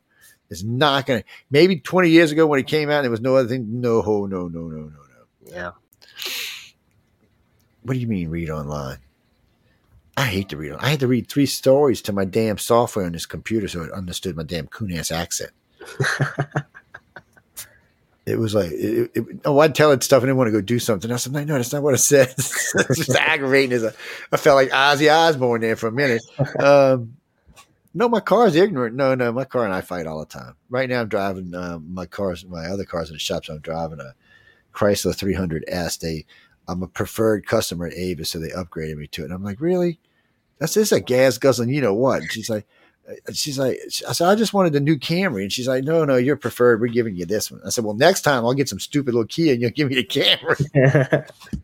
And she said, we'll give you a pickup truck. I'm like, no, we're good. Just leave me alone. Now, I do like the S because it's got the full moonroof. That's kind of nice. But yes. Jamie, I think I already liked the title of his story. So I'll know when I read it. Oh no! Look, I have no qualms. I'll be like, if I read it, I'm like, well, I'll be like, what the hell was this? Please do. And, it's no, it'll be a lot of fun because next time I'll talk to him, I'll be able to talk to him about the story itself, and we'll be able to talk to. I mean, some of the story we'll be able to talk about on air. Yeah. Well, because you lazy people want you to buy the damn book, and y'all know I'm going to give away probably 200 of them. I do every year, so yeah. But I want you to read them. I want you to know it's in there. Look, like, it's not there behind me, but there's some great stories in there. Oh, Deline, you're talking about this book. No, this is not a Writers of the Future book. No, that is actually a friend of mine, Gary Hasling, wrote that book. It's called Non-Human. It's about the Rendlesham Forest event in the UK. Yeah, when the base went on alert for 4 days and all these colonels and people said they saw things landing in the woods. That's what that's about, yes. I'm actually in the movie Capel Green. I did the voice stress analysis on the main witnesses. Wow. Yes. Oh, yes. People have degrees in voice stress analysis, facial recognition, body language, even text. Yeah. I not because of alien research. No. You know what? So I used to work for a company a long time ago, and I went in one day. They brought me in to be a training manager. They wanted me to be their training manager for their store. Offered me a good job. Well, while I was sitting there was a VHS with a videotape in it. So I plugged it in. I'm watching while this guy's doing whatever he's doing. So I had it on fast forward. I watched about 4 hours of it, like 10 minutes. He comes back in. I said, I got to show you something. I said, did you find any thieves on this tape? He's not watching front and back. There's nobody on there. I was like, really? I said, come here. So I fast forward. Oh, there's one. Fast forward. There's. He's like, Jesus Christ. And I'm doing this at fast forward. And he said, dude, we might need you for a different job. He said, you know what? Let me talk to our executive VP. He said, I think I want to bring you on for a different job. And sure enough, they hired me they sent me to school for all of that because they would bring in managers. Because I always used to tell companies, especially chain stores or convenience store companies, I said, your biggest thieves are always going to be your managers. If your inventory is out of control, it's not your help, it's your managers, because they have the opportunity to take the big money. So, and it was just funny as how that worked out. But so I had to go to school for all of that. So I learned all of that lovely stuff, which I try when I'm in a conversation with people, like if I'm out to dinner with a group or something, I try not to even look at them when I'm talking to them. I don't want to know. Because they'll do things that I'm thinking, oh, this SOB's got a whole different thing on their mind. And so it's just one of them things. And usually when I do interviews, I don't tell people about it because it makes them nervous. But it's a lot of fun. I also know how to hypnotize you. Wow. Yes, I can put you through hypnosis. Got a bachelor's in advanced electronics and avionics. Kid, life just something else. See, I like what you do, though. See, I'm in TV and media, but I like what you're doing. Writing, it takes a special something to write anything for kids. I mean, people always think they can write for kids. I mean, really and truly, everybody thinks they can write a kid's book, which is absolute BS. But it takes a special mind to be able to pull yourself down, put it out there where you know it's going to be enjoyed by whatever group you're looking for, whatever your target audience is, right? And hit that target audience and feel good about it, because I mean it is kids, so you don't want to blow their brains out or nothing. So it's. Yes. No, Jimmy. No, I mean, I had some friends work for Sesame Street. They were pretty strict over there for a long time. I know they will only let one guy write things for Big Bird for forever because somebody went off and with some words. They weren't bad words. They were just double meaning words, I guess you could say. Yeah. And then another friend of mine over there, he said, well, he left Disney and went to PBS actually, because he said Disney was asking him to write what he called woke stories. But he said, Joe, woke's not bad. He said, but these were just ridiculous. He said this was just. He said I couldn't do this. He said this was just writing. He felt like he was writing propaganda, and this was for kids. This wasn't for adults. So he said I couldn't. He said he just couldn't do it. But other than somebody saying PBS and Sesame Street and them could be strict. Other than that, I always heard it was a good job. Yeah. And then I met some people that worked for Mr. Rogers way back in the day. I met them just recently. Yeah. And they said they were so strict on that set. He said you couldn't even fart on the set, man. You get fired. He said they were just so strict. And, well, actually, Jenny, I've never heard anybody say anything bad about the guy. I think he had 3 sons or something. No, I've never heard. Mr. Rogers? Yeah, I've never heard anybody say nothing bad about him. He might want to be one of the few people that actually managed through TV with a reputation intact. But still, what was it? So one day you just said, okay, I can write kiddie stuff, or were you working for a company and they said, hey, we want you to write this, or because it's hard to see how do you get your brain to say, okay, this is what I want to write, or this is what I have to write. Can I actually write this? Yeah.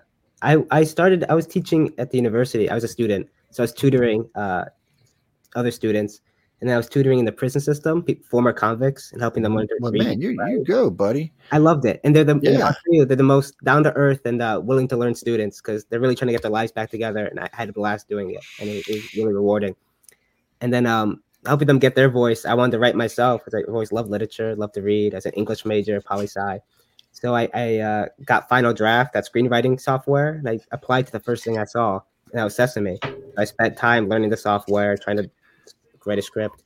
And again, I got lucky. The first time I went in and they selected me. That was the day after I graduated. So I went right to Sesame, spent my time. That's excellent. They taught me everything. They're really nice. At least when I was there. Yeah, that's what I'm saying. No, they were everybody always said they were nice. They were just kind of strict on I guess it would be protocols on what you could write. Yeah. Or they just knew what they wanted the stories to be, or not so much what the stories were going to turn out as, but the overall content of the story. We don't want to see a Big Bird walking down the street with a bottle of bourbon, or the Grinch hanging out, with a fifth in each hand or something like that. Makes sense. What do you mean? Who don't watch Sesame? You mean PBS? Who you mean? Who don't watch PBS? PBS is a public broadcaster, yes, but what are you talking about? Nobody watches them. I would have to disagree with that. I really would. What was them stupid Teletubbies? Them things went ballistic. Big Bird's still ballistic. The Grinch is still ballistic. Pretty much every kid, even the Z-Gen, know what the hell Sesame Street is. So I don't know what you're talking about, man. And there's a lot of other things on PBS. And now, granted, people might not be watching that the British show where they're reading the book to you and stuff like that. But but what do you mean, Doctor Who? That's where I learned to watch Doctor Who. I'm going to kick you in the ass. Is what's going to happen next. I can see. I know how to boot you from here, so you better behave yourself. Without PBS, I would have never known about Doctor Who. Yes, I am a geek. I'm both a nerd geek because I like technology, and I'm other geek because I like games and sci-fi. I love any good sci-fi. Yes, I do. Same. If it's good, I want to. Well, we can go over a couple minutes. Just recently, I was rewatching Altered Carbon, which is okay, people. Altered Carbon is definitely adult sci-fi. I'm not even going to tell you to let your kids watch this because there's so much nudity. It's ridiculous, but the theme of the story and the technology of the story is very solid, and it's not that far. It's not in the distant future. It's in the relatively near 200-year future from us. Same thing with The Expanse. Expanse would actually be probably within the next 200 years as well. Expanse was how we conduct ourselves in politics, which is how we do it today. And exploration of the galaxy of the solar system will probably go pretty much along the lines that Expanse laid it out as. So it's good sci-fi. It's fun to watch. It's not 25 episodes a year, so you're not going to get 150 episodes out of 6 years. You're going to get maybe 60. Look, don't ask me. I don't know why we went from. So when Doctor Who first aired, it did 50 episodes a year, and then it went to 25 episodes a year. Now it's 10 episodes every 2 years. Yes, don't ask me. And what pisses me off about this is the new Doctor, who looks like he might be a decent Doctor. We get like a spit in the face from him, and then we're not going to see him until 2025. Wow. Really? I'm like, come on, man. You should have gave us at least 1 or 2 episodes somewhere in between. I mean, you teased us with David Tennant. I know, man. I'm. What do you mean, Discovery? No, we can't get into that tonight. We got to go because we got another guest coming on. But no, Discovery. Discovery is good sci-fi. It's just not good Star Trek. It's hard to explain, but unfortunately for Discovery, it broke all kind of rules. One, that's not how the Klingon War went. Not even close. There's lots of other things they did on there they can't. So it got so bad that they beat up Chandra so bad they had to send him to the future. Well, it was either that or cancel. I mean, they didn't have a choice. So many people, sci fans, so many Star Trek fans were bitching. It was either do that or not. And the future thing would have been cool, but they must have forgot that the Doctor's mobile emitter came from the same century that they sent the Discovery. So that really just made for more confusion, man. I was like, does any, you should, if you're going to write for Star Trek, you should have to go around and maybe watch several different types of Star Trek before you go write for their asses. No, what's her name? Emperor Jojo. I loved her. I thought the lady who did that job played a fabulous captain and a fabulous evil bitch. I really do. I think she did a great job. What's her name? Who plays what's her name? I can't think of the one who plays the captain now. She's actually a good actress. It's just this show is not really designed for what they're trying to do. It's. We'll see. This is their last season this year, so we'll see what happens. Maybe they rewrote it or something.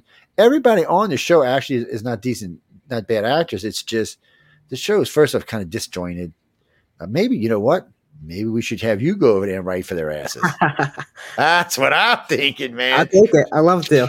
Yeah, and say, look, this guy can write for Sesame. He's done one over at Writers of the Future. Y'all need to let him come write some episodes of Discovery.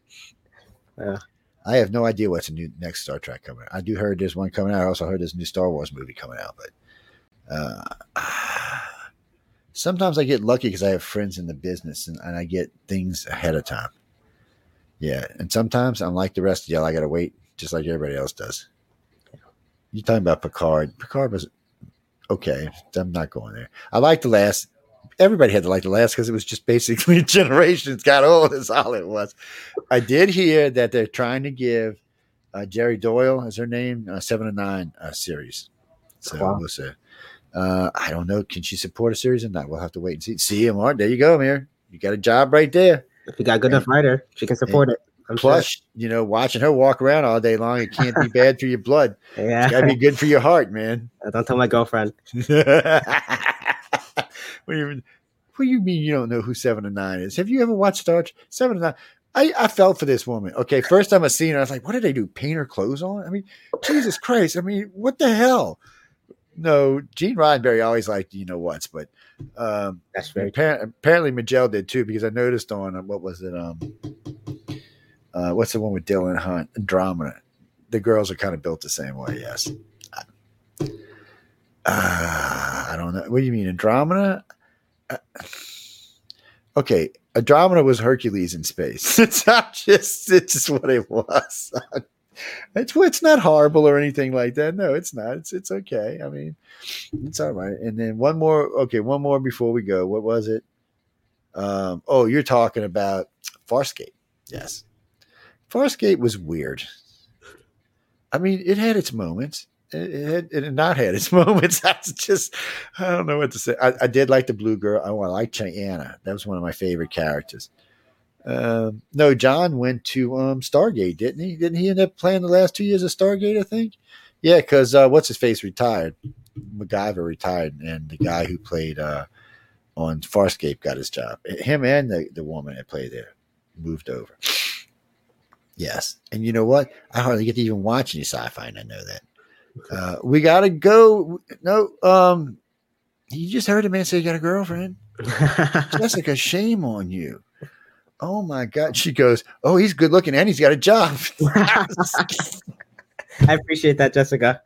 I'm like, give me a break, man. And he's got a job. I'm like, oh, Lord, man. Y'all been in this economy too long. Life's going to change. Just leave it alone, people. Take a shot. But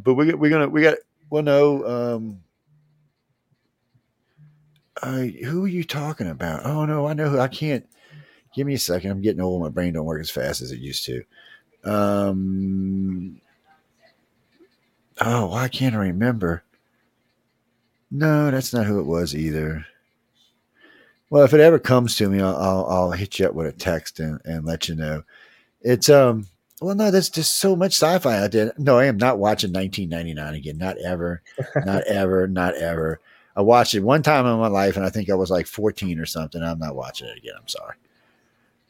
It's sci-fi, and it should have been good sci-fi, but no, somebody blew up the moon, and away the moon went. So, and as far as Galactica goes,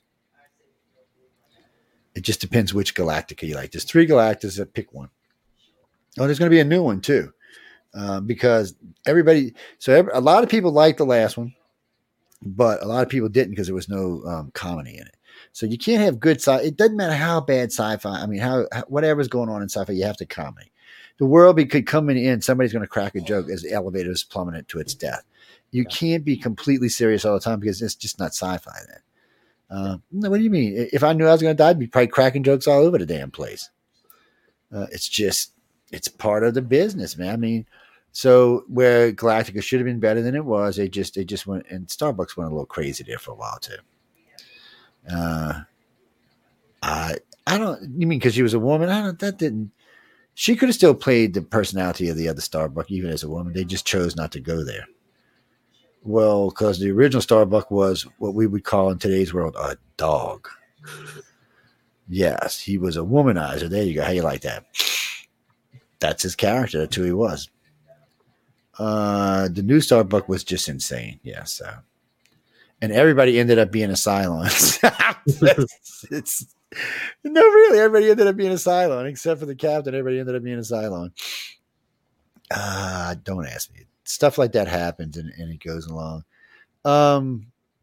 Pete, no, move that. Who's that? Stephanie says, "Why don't you write?" What do you mean crossover? I don't know what you're talking about. Crossover. Oh, you mean sci-fi fantasy? Okay, yeah. Well, I'm sure he could write sci-fi. I have no doubt that he could write sci-fi fantasy on TV for anything. She was talking about book, TV, anything. I guess all books can be made into television or movies. It just depends on how big they are and what. Yeah, what kind of story you're telling? Oh no, Christopher. So Babylon 5 was actually written before all 5. It was written as a book. I think it was written as more than one, but it was written and then the story was put on television. Yes. Babylon 5 was good for one reason. It was the way the humans will be in space. Yes. Jump gates or other types of transmission. Everybody fighting an argument with everybody, politic bullshit going. That's us. That's unless something changes soon, that's going to be us in space. So you mean special effects? They hold up 70-30 maybe. It's getting old now. It was in the 90s when it came out. Mm-hmm. It's got its good points. It's got its bad points. It's like any sci-fi. So go watch it and tell me what you think. I haven't seen it in probably a decade, to be honest with you. No, it's on one of my. Matter of fact, somebody bought me the box CD set. It's somewhere in the house. Yeah, I'll probably end up giving it away this Christmas, but I got it in other ways. I think it's digitally in one of the computers as well. So, and people collect CDs. I don't. Do I even have a CD player in the house? Yeah, I got one. That's it. I got a Blu-ray in the house is what it is. No, we're waiting on, I think, who's next with us is, I think it's Stephen Bentley is next with us from Portland, Oregon. I'm going to hit him again. I always hit everybody twice, be on the safe side. What are you talking about? What are you cooking? Wait, don't tease me and sending me pictures of food. That's like sending me pictures of porn, man. What the hell? See how fans are? They just mistreat you, man. Just treat you. Out of love. Yeah, I know. No, I'm telling you, you want to buy me a pizza?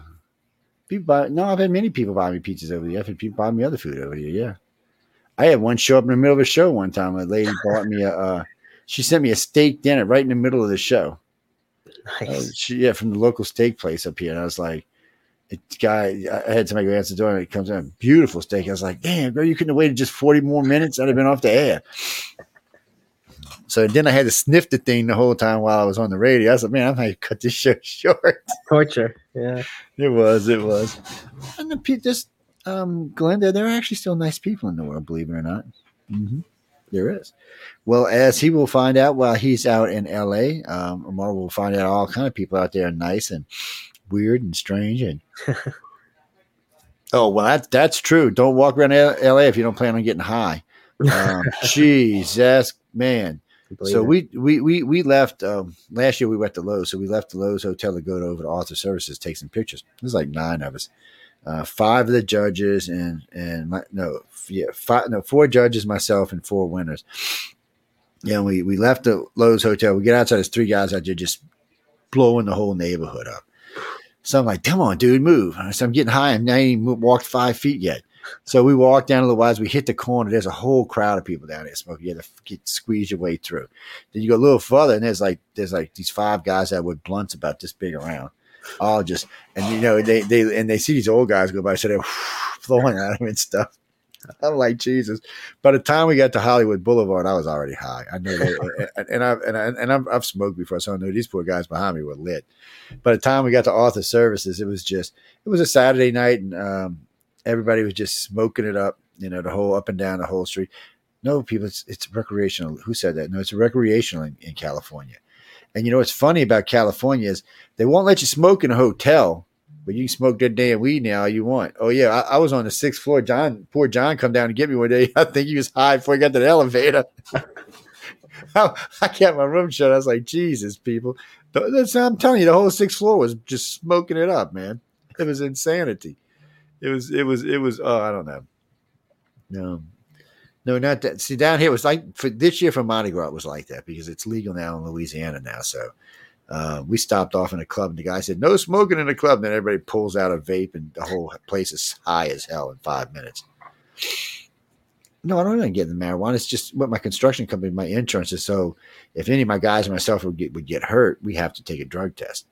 And if we get drugs in our system, they won't cover us. Yeah. No, I'm not anti any drug. No, I don't. Well, some drugs I am, but pot, no, I could give a shit less. You smoke all the pot you want.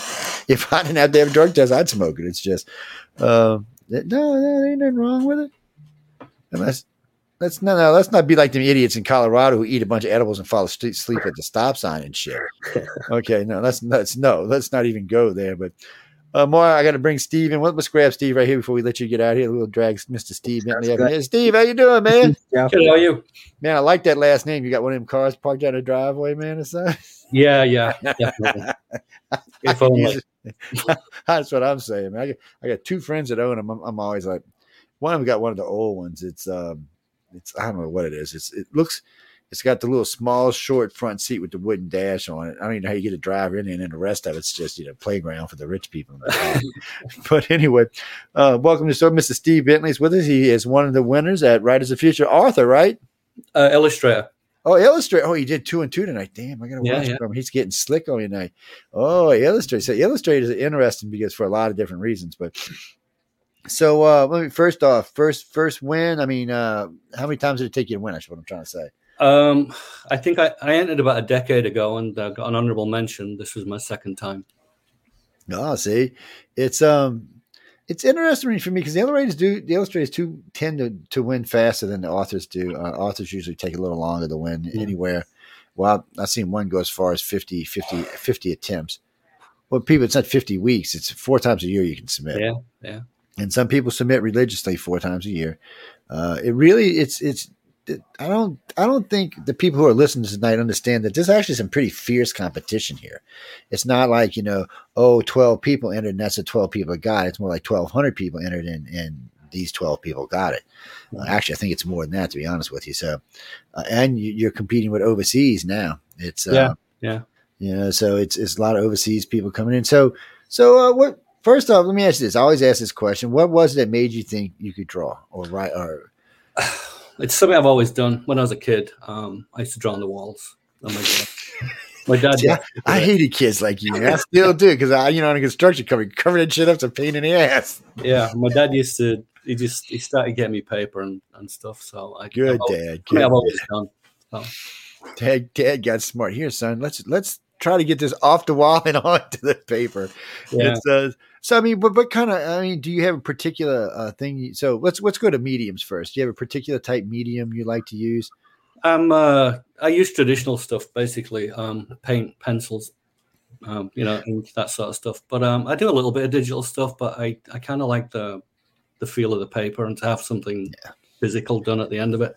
Well, because some of my friends get mad when I say this, but I have found a lot of the just going to get me in so much trouble. a lot of the better artists tend to use traditional stuff, and I'm not even talking. This isn't an age thing. This is just a thing. I've talked to now. Well, from Writers of the Future, I've talked to 12, 24, 36. I've talked to 60 illustrators, plus all the judges. And besides that, I'm probably talking to, because we do so much stuff on the network, probably another 60 or 70. So what I found is over the years is that, a person that can command certain skills, I guess, in the older version, end up being better artists. Digital's not as hard. I mean, even I can draw a stickman in digital. I can't draw it on paper, don't mind you, but I can draw it in digital. Chris, I'm serious, dude. I can't draw a stickman. I look. You know that game Hangman? We don't even go there with that shit. I just have no skills at all. It's a sad state of affairs, but because I find I guess maybe it's a tactile sense that allows y'all to be. Oh, there goes my alarm system. Maybe it's a tactile sense that allows y'all to really feel it better. I mean, a computer is kind of disconnected from the art, I guess is what I'm trying to say. I think I feel a bit like that. The other thing about it is, I think for me is that it's very unforgiving. If I make a mistake, you made a mistake, Control Alt delete it. I have to think of a creative way of fixing it or incorporating into what I'm already working on. So it tends to make me a lot more careful, I think, when I do things.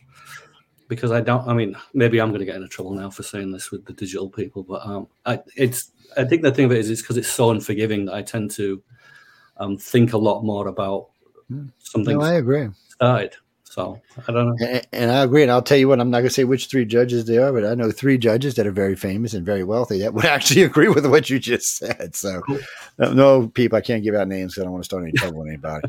Well, no, because digital art's on it. And so like with some of them, they'll start with a sketch and then they may move it into digital and turn it into something. And then they may move into oil and do it as an oil. So that's a little bit different because, I mean, they did start with a handwritten or with a sketch, and then they fix it up a little in digital. And then whatever medium they're really going to put it on, which a lot of time is canvas, they put it on canvas, which I've been amazed at how many of the judges do canvas work. I actually, for a long time, I thought it was like a dying thing in the United States.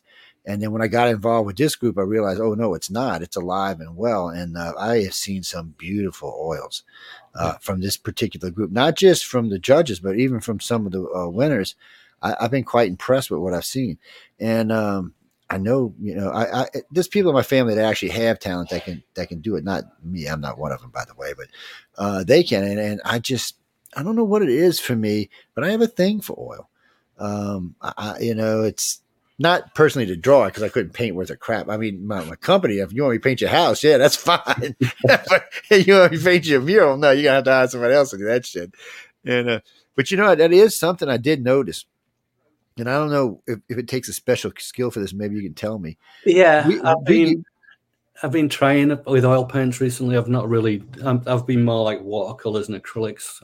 Oil paints is a very different medium because it takes so long to dry and you can push it around quite a bit. And there's things about it I really like, but I've really only just started dabbling in it. I don't know. I'm trying to decide whether I like it enough to carry on trying with it, to be quite honest. I know it's very popular right now. It is popular right now. And I don't know how long it's going to last, but it is. And you're right. It is very giving. So you do have a lot more that you can move around. And believe it or not, you can mix the oil color on the canvas. Oh, yeah. If you make a boo-boo, you can fix it that way. So what do you mean, Jack? How do I know that? I know that because I own a construction company that does oil for only in big buildings. We use latex for everything else, but oil we use on particular type of jobs. But we have people who come in and do murals for us now. So a lot of times they'll use, they'll put it in like with some type of pastel. I don't know what it is, like a chalk. And then they'll come back most of the time now with a latex, not an oil, and mainly because so many companies now don't want a whole, 25 by 25 wall mural painted in oil because it's an insurance thing. Yeah, Christopher, because it's oil. Oil catches on fire. Latex doesn't. Believe it or not, in a big building, that comes down to your insurance. Unfortunately, it's one of them things. And in some ways, for me, I've noticed, latex gives you some advantages over oil, but then there's some things with oil that latex just can't do. Yeah. So it's a tough thing, and I'm not an artist, so at least I can only have to go by whatever venue I'm painting in. So for someone like you, it's got to be a whole different thing to look at. Well, I'm more of a watercolor based stuff that I've been doing, and it's just what I'm used to. I mean, I feel like I need to try and adapt a little bit and try some more trial paints, but it's an expensive undertaking for a start. Oh, I know. It's not cheap. I know a couple people have gotten into it recently, and it's them little tubes of paint ain't exactly cheap. And believe it or not, people, they don't spread as far as you think they do either. Big canvas can take up a lot of stuff. But now as you tell me about the pastel colors, I have seen. I live down on the Gulf Coast. I was born and raised in New Orleans, and I live. My business is in New Orleans. It's a lot of the station is too, but my house is up on the Gulf Coast, and you see a lot of pastel or a lot of watercolor paintings down here, and really well done ones. So there might be a festival or something out there. You see these, I guess, because a lot of the homes down here, especially along the beach, are colored in those type colors, like a pink or a green or a bit lighter pastel type colors. So I see the artwork down here reflects that, or maybe the homes reflect artwork. To be honest, I'm not sure which one it is, but it's one or the other. But I'm telling you what, man, you could probably sell some paintings down here. This is stuff they eat up like candy. Yeah. Where you at? Where you up north? Where you at? I live in Portland right now. I'm actually you in hell's where you're at. Okay. No, just kidding. I'm way out of the way. Yeah. No, actually, Portland's a great town. Seattle used to be a great town. I don't know what the hell happened to it, but I've got friends up in Portland. One of my friends who moved as a doctor, and she always tells me she's a candle. I'm like, what do you mean you're a candle? She said, Joe, there ain't no black people up here. I'm like, what are you talking about? She said, I'm telling you, Joe, I'm the doctor up here. And she said, I'm walking through downtown Portland. I'm thinking, Jesus Christ, is anybody any other different color? She cracks me up with this stuff. She's actually from, she was raised she was born in Africa, raised partly in Europe, in London, actually. Moved out to Phoenix where her family was, and then decided she wanted to be a nurse and moved to New York all on her little own. And now she's a full PhD doctor in Portland. She says she loves it out there. She said it's great. She said she said people are friendly. It's nice. It's clean. She said she thought about moving to Seattle until all that Occupy Seattle shit happened, and she didn't want to go up there anymore. See, now I did see a guy who did the Occupy Wall Street. He did it in a pastel, and then he did it in an oil. But somehow he made them both look really kind of deepest oranges. I don't know. I don't even know how to describe it. It just looked nasty. That's the way I can say it. It was just a nasty overall. So you got any particular things you'd like to paint about or animals, people, places? I do the fantasy stuff pretty much exclusively. I mean, I grew up on comic books and, Frank Frazetta and all that sort of stuff. Yeah, Frank Frazetta is great. I've just been enamored of it ever since I can remember. So. Matter of fact, let me show you something. Quick, I don't know if you'll be able to see it. That's a Frank Frazetta right there. Yeah. That one in the corner. Yeah, that's a Frank Frazetta. That's signed and numbered, baby, too. Nice. That's a very rare one back there I got. There's another one where he did the line I'm trying to give, but Sarah won't give it to me for a good price. I hear nothing but trouble about it. I'm like, come on, Sarah, just you love me, Sarah. Give it to me. I'm not giving you that. I'm like, come on, baby. You put me to work every time I come up here. She's like, no. I'm like, damn, she's tight. Well, I don't blame her. No, I don't either, because they are. I had done a show with John about Frank Frazetta a while back, and we had a lot of his artwork. We were just, posting through it. The man he was talented is the only way you can say it. Yeah. He just had a lot of good stuff to it. He seemed to do a lot of different, he looked like he did a lot of different venues in the way he painted. I know he's done some oil. I know he's done other stuff, and it's just, he just seemed to enjoy it. I think that's really for him what it came down to. he was already successful, and I think the rest of his work he just enjoyed doing. Yeah, And he was a talented cartoonist and painter. Yes. I mean, the guy was amazing. So yeah, and I was a big fan. but- And then Bernie Wrightson was a guy I used to. yeah, was it last year before they were doing an anniversary for him. And somebody said something to me. I said, "Well, he's the Dean Martin of artists." And it's like, well, I said, he got that Dean Martin look about him, and he does. He kind of even looks like the guy. I said, he got that same kind of swag. He's always wearing a nice suit. I mean, he's just, it's just who he is. And I've heard him talk a few times. He definitely had that kind of swagger, and he was very extremely talented gentleman. Mm-hmm. Oh no, he's passed now, Christopher. No, he's gone. But it wasn't even that long ago, I don't think. But no, it's been. Yeah, it's but no, he was talented. Yeah, well, not everybody's gonna know who he is. No, I mean, it's not. I don't think most Z generals will know, even when they're looking at his work. Like if they had seen Battlefield Earth, that's what that is behind me. That I was showing Steve. That's a Battlefield Earth poster, and so unless they've seen it, they might not even know he had done that kind of work.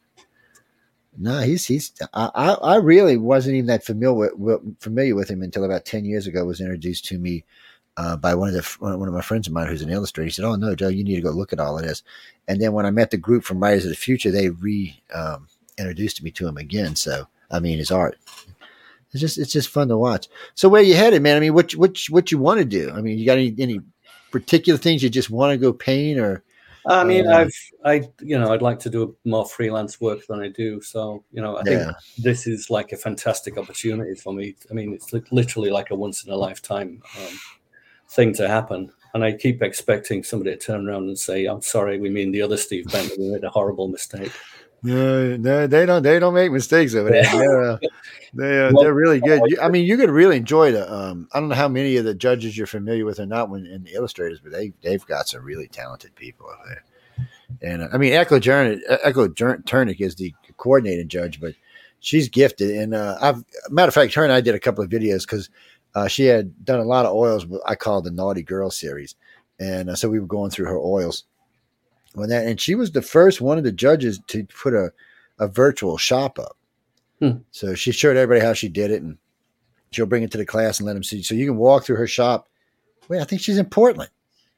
Or isn't she in South? I don't know. She's somewhere up there, so I have to go check to be sure. But I think she's in San Francisco. Was she moved back? No, last time, no, because last time she said she was way the hell up there. Maybe they did. I don't know. I don't keep that close to track them, so I don't want to say for sure. But for some reason, anyway, we'll find out when we get there anyhow. But she really put a nice shop together, and she's married to Lazarus Black, and he was actually a winner 2 years ago. He actually won the contest, and as a writer, not as an illustrator. And he's an illustrator by trade, so they've got a great shop up there. They do a lot of artwork. They have a lot of stuff going on. They're a very talented group of people. Christopher, you're talking about Dan Santes. Yeah, Dan Santes. I always want to call him DeSantis, but he's nice. He's tough, but he's nice. Echo's tough, but she's nice. Tom is just really good at what he does. Tom's a commercial artist, so he's a good person to talk to. He does like for the NFL and the NBA and places like that, and so he's got an idea of what it really takes to be involved with that kind of art. Echo she does like commercial stuff for like tea companies and food companies and things like that. So yeah, believe it or not, people, everything you see on television, there's an illustrator behind. Yes, everything. Whether it's a commercial, a TV series, it doesn't matter. There's an illustrator that had something to do with that. That's the way things work. Now, I don't know for you. I know the gaming companies right now are big looking for illustrators because they started wanting to bring in illustrators to oversee their AI. So I think what they're really doing is they're using the illustrators to do the designs and concept of what they want. Then they're letting the AI develop it to a point, and then they're bringing the illustrators back in so that the illustrators can take it from that point, and make it a lot faster, and that way they can still copyright it. Because if they do it the other way, they can't copyright it. It doesn't matter who they are. If you can design a whole video game off of AI. When you put it out to market, you can't copyright it. So that's not going to work for anybody. It's just not the way. What's that, Philip? Well, gaming companies can be anything. You're thinking sci-fi games, which is true, but I mean, I mean, they got tennis games, they got golf games, they got basketball games, they got all sorts of games. They got trivial games. They've got board games on video now. See, all that stuff takes illustrators, every one of those jobs. But is it a job you really want to get into? Because, I mean, those get kind of mundane after a while, because you're just, nonstop doing the same crap all the time. No, I think Steve is really looking to expand, especially with the kind of artwork. I think he wants to expand into maybe the general market. What do you think, Steve? Is that where you're going? Yeah, I mean, I'm my goal ultimately be like independently freelance stuff. I've done a few jobs for game companies in the past, and it's kind of nice to have that freedom almost. And I think a lot of places these days do tend to hire and contract people to do specific jobs rather than have somebody on staff. Yeah, well, that's true too. It's cheaper on them. They in the end they're still getting what they want, and they're paying for it, but they're only paying for they're getting a set price from whatever the illustrator's telling them. Yeah, then they get the choice of illustrators. This guy does this stuff well. This guy does this stuff well. So they can pick and choose them. And if they need, they can always bring in an extra one here and there, or one or two here and there. What's that, Kirby? Well, no, I mean, when it comes right down to it, it's a better thing for the companies. You don't have to keep that staff on. Well, you're going to always have some authors and some illustrators and some programs always on staff because you're going to need some things. But in general, for big projects like, let's say the illustrators come up with a particular project, they might just contract it out. Maybe contract it out one, maybe contract it out to more than one person. But it's and those contracts are usually pretty decent money. What I've personally found about authors, illustrators, contractors, and other professions is most people undervalue their worth. Oh, it was a hard lesson for me. I'm not even going to lie. When I first got into contracting, it was a hard lesson for me. I was always thinking I was charging too much when I was way under what I should be charging for. And then I got with this old guy who'd been a contractor for 50 years who says, let me show you how this really works, Joe. And sure enough, just a year with him, I tripled the amount of money I was making. Tripled. Yeah, because I was undervaluing what I was worth. Yes. Mm-hmm. Same thing in radio. It's the radio, painting, illustrating, authoring. It doesn't really matter. You have to know your self-worth. You really do. I think Steve got it under control. He's a good-looking guy. He's ready to go, cause some trouble. Yeah. Them illustrators are bad. You got to watch them illustrators, man. They just, especially if they're over like 20, 30 years old, they bad, man. Damn, illustrators get out of control. What is it, Carol? No, he's going to be in L.A. with the rest of us. Speaking of that, I meant to ask you this again. Website, you got any website with any of your art on it? Yeah, it's called stevebentleyartwork.net. Okay, so when I see you, when we get together in LA to do a little bit longer of an interview, I'll have you, we'll put your site down here in the scroll so people can find it easier. But what we'll do is we'll go through it because we can bring it up on the screen with us. It'll put you and I on this side of the screen, and it'll put the artwork dead center of the screen.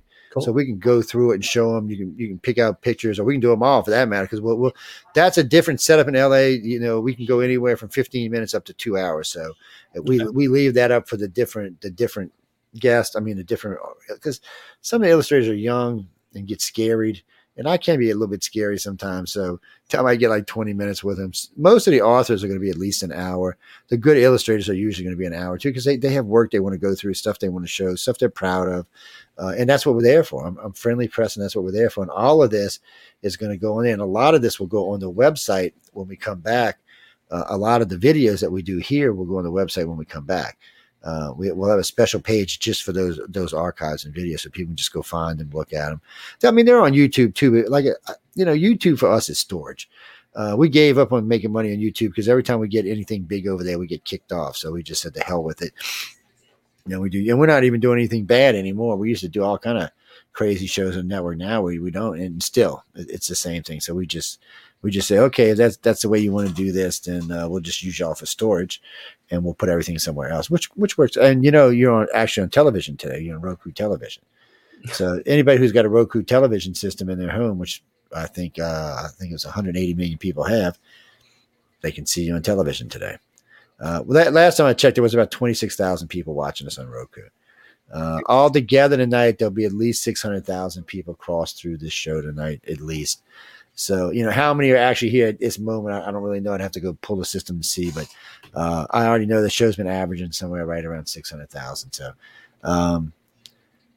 do they buy stuff? Do they not buy stuff? I have no idea. This is a new show. This is really only like the 10th show of this new show. So we're still learning what it's good for. We don't know who's listening to it. We had some ideas. We know definitely it's people who are into books and art because they're coming here for that. But or they're the kind of people who buy stuff, or the kind of people who just watch stuff, the kind of people that want something for free. I have no idea yet. I just don't. I know the people listening to UFO Undercover don't want to buy anything. They are the laziest SOBs I've ever seen. The ones that watch news on the flip side, though, they buy stuff. They actually will buy. They won't buy books, mind you, for some reason, but they'll buy all kind of other stuff. And we sold I don't know, a couple hundred lightsabers for a guy last year. We were giving them away, and every time we gave one away, they'd come back and buy. These damn lightsabers were $1,000 a piece. Freaking, do I have one in here with me? Where's it at? Oh, it's over there. I mean, they're cool lightsabers. I mean, the ones like Kyle Ren's, his was $999. Obi-Wan's was about the same, and they started at about $150, but the ones with $150 didn't have no sounds. And yeah, I mean, really, I said $1,000 for a toy, and I asked the guy, I said, how many do you sell? He said, I said a lot. So he gave away 36 last year and 42 this year. And out of that, he sold close to 1,000 lightsabers between the 2 years. I'm like, man, I should have asked for a cut. Maybe it's make lightsabers.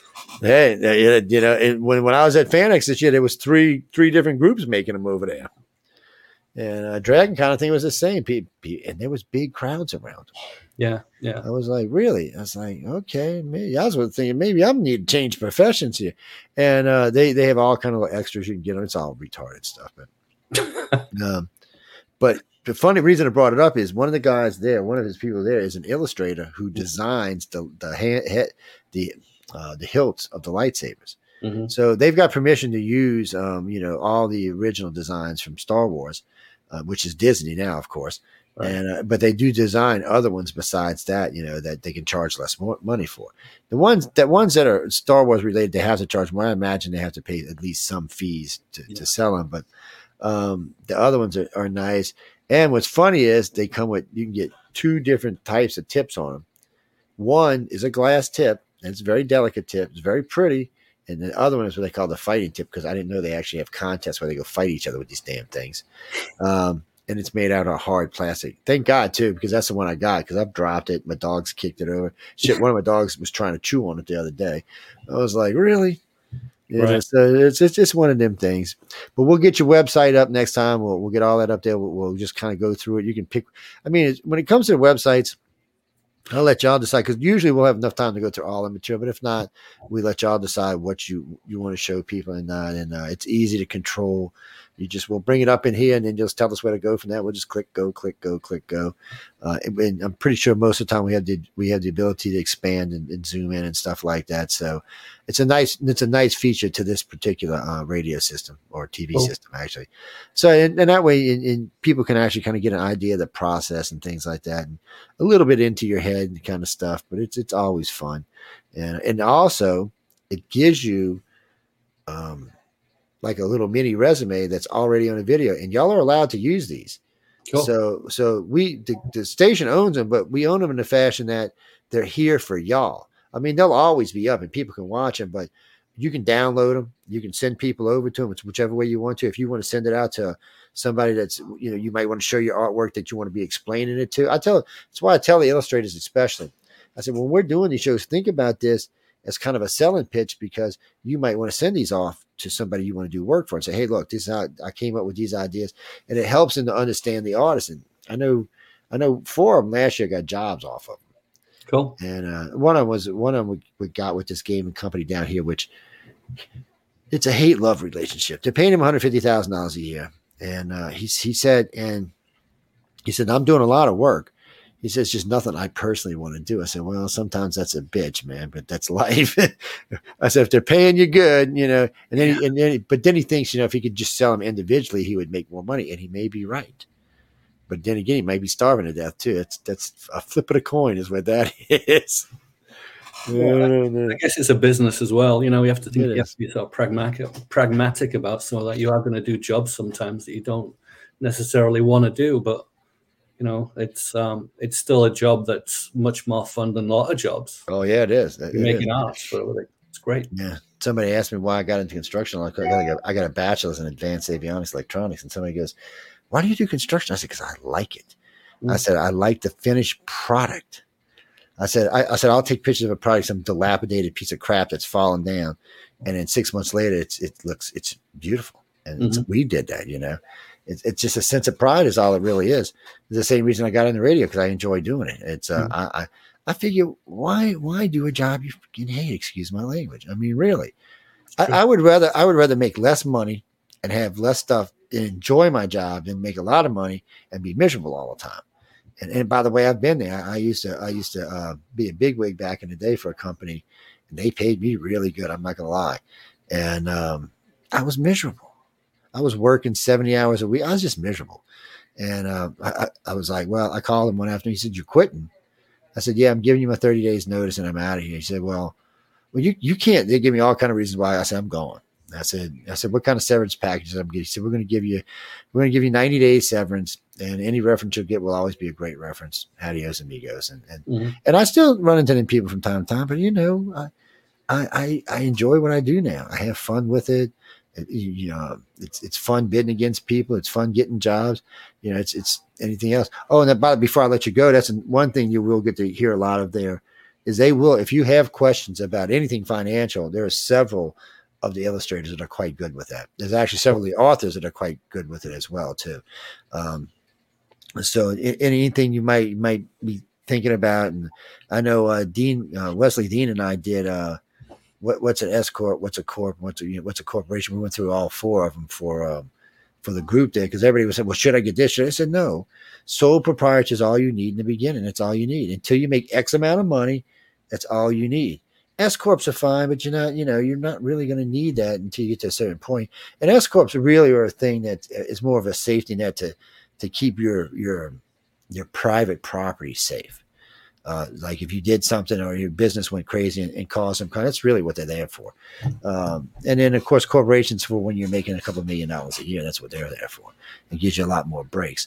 But it's just stuff like that. I mean, it's little things like that, but you'll pick those up, and it's all kind of other little stuff they can tell you. And from time to time, they actually know where some work is, or sometimes they need help. That's what I was telling Tyler earlier. Mm-hmm.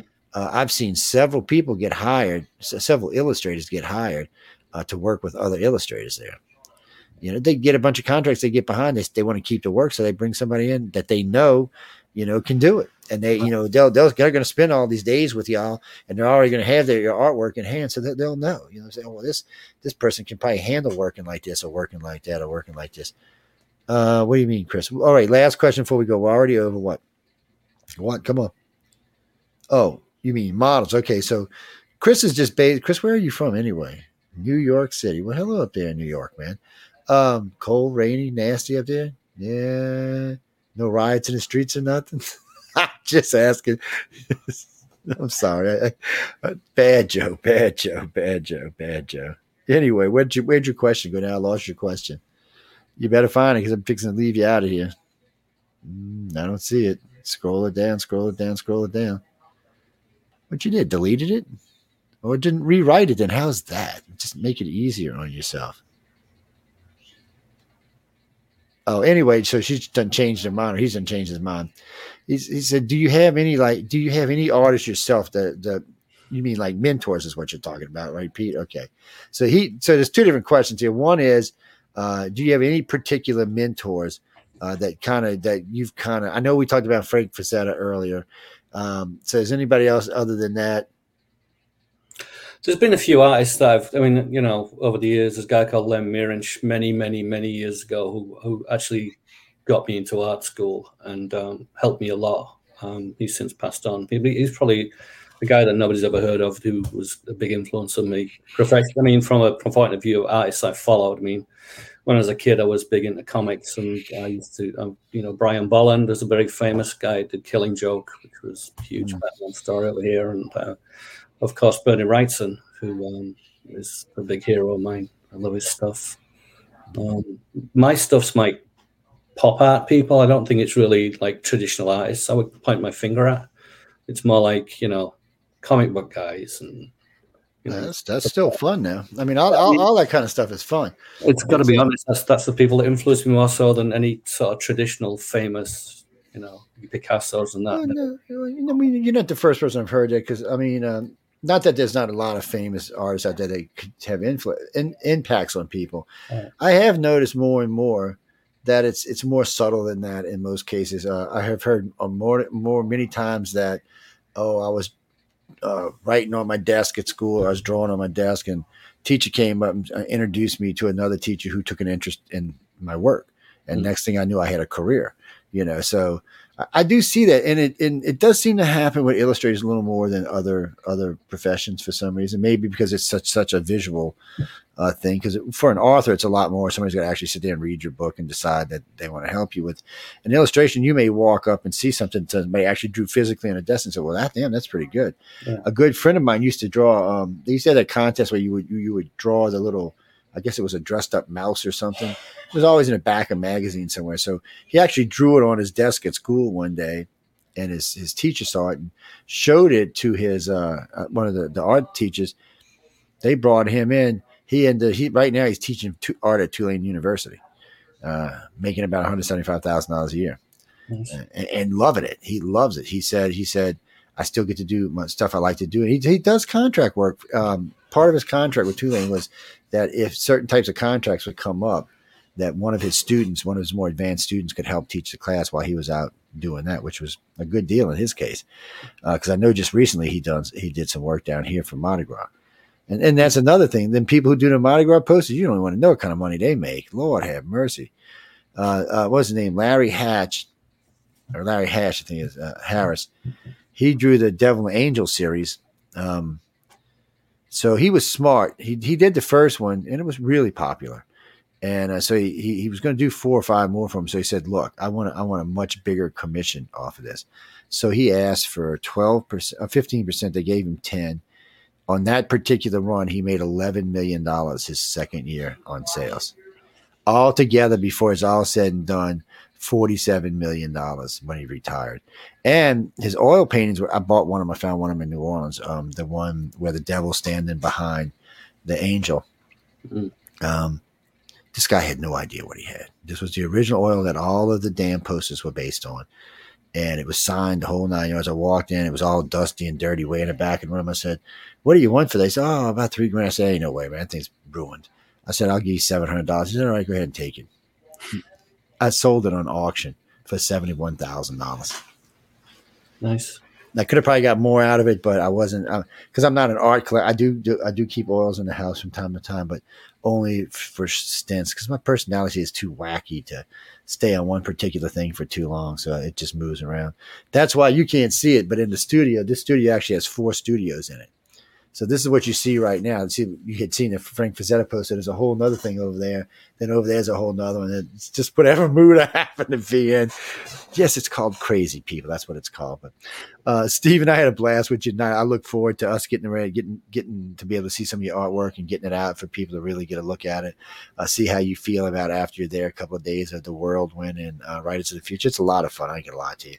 Looking forward to it. I ain't gonna lie to you and tell you it's easy either, but it's a lot of fun. I mean, it's nonstop. They're always going on. They Echo likes to bring in real models, which is nice. Oh, that's what that other question was. She had asked. She said, "Have you ever worked with models before?" Oh yeah. And so that Echo brings them in. So it's always fun. One of the places we were staying in, I think it was at Roosevelt. They do it's like a burlesque show they do. I think it's on Friday night. I noticed we were there last year. Several of the artists were in there drawing while the show was going on. No, Carol, it's not full burlesque. Nobody's getting naked now. It's not like that. No, it's not. We're not even going there. People get naked in Hollywood. We're not talking about that. This is at the Roosevelt Hotel. It's a fairly famous hotel. And it's in a hidden room. Matter of fact, this room, you don't even know it's there. It's a little sitting area where you sit, and there's a whole big bookcase right there. You grab the bookcase and you pull, and the bookcase opens, and the room is in there. Cool. Yes, it's a cool place. And do not ever order a whiskey sour there. They were $50. Duly noted. So, other than that, that was just. I looked at the girl. I looked up and I said, $50. I said, and what am I getting? Everybody looked at me like, what did you say, Joe? I said, $50. What is I getting? I said, it can't be for that damn drink. I had a bunch of the illustrators with me that night. Shit was hilariously funny. The girls started telling me something, so they started drawing pictures of her on napkins. I was like, they were insane, man. I'm telling you, these people are insane. But Steve, I had a great time chatting with you. I look forward to meeting you in Los Angeles. Like I said, everybody, you're going to have a blast out there. Probably learn all kind of interesting stuff. But I really find that for people like you, you'll probably have specific questions you're going to want to ask while you were there. And they may have specific things they want to tell you when they look at your artwork while you're there as well. So it's really beneficial for everybody. So I hope you enjoyed it. I hope you have a lot of fun. And like I said, I can't wait meeting you guys and girls. We got to go. I want to thank everyone for tuning into Author's Quill. Remember, we are here every Saturday, 3 to 5. We never end on time, but we're here 3 to 5. Well, the Gray Zone's going to start. So the Gray Zone's going back into syndication. So it will start being here in a couple of weeks. And then Michelle told me yesterday that her and I are going to start doing a few new shows for the Gray Zone. Michelle DeRoche, who hosts the Outer Realm, she's been every freaking sci-fi, ghosty, paranormal television show that's ever existed. I can't show y'all her television because it's for the station, but there are more than 350 appearances or series she's been in. Oh, yeah, it's insane. And she's insane because if it's scary and nasty and like someone died there, she wants to sleep there. Oh, yeah, she's crazy. So that's why she's in charge of all these crazy hosts because she knows how to deal with them. Anyway, guys and girls, we got to go and thank everyone for tuning in to United Public Radio and Author's Quill. I will see y'all. Well, I'm not back until Wednesday, so y'all will see me on Wednesday. Be sure to tune in with John on Monday and all the rest of the shows. Catch Writers of the Future and the entire Monday lineup, which is a great lineup these days. And again, I'll see you on Wednesday, Friday, and Saturday. So behave and stay out of trouble. And be sure, I'm only going to say this one time, get your ass out and vote this year. I don't even care who it's for. Actually, just vote. That's all I'm saying. This is my favorite saying. If you don't vote, you can't bitch. Good night, everybody.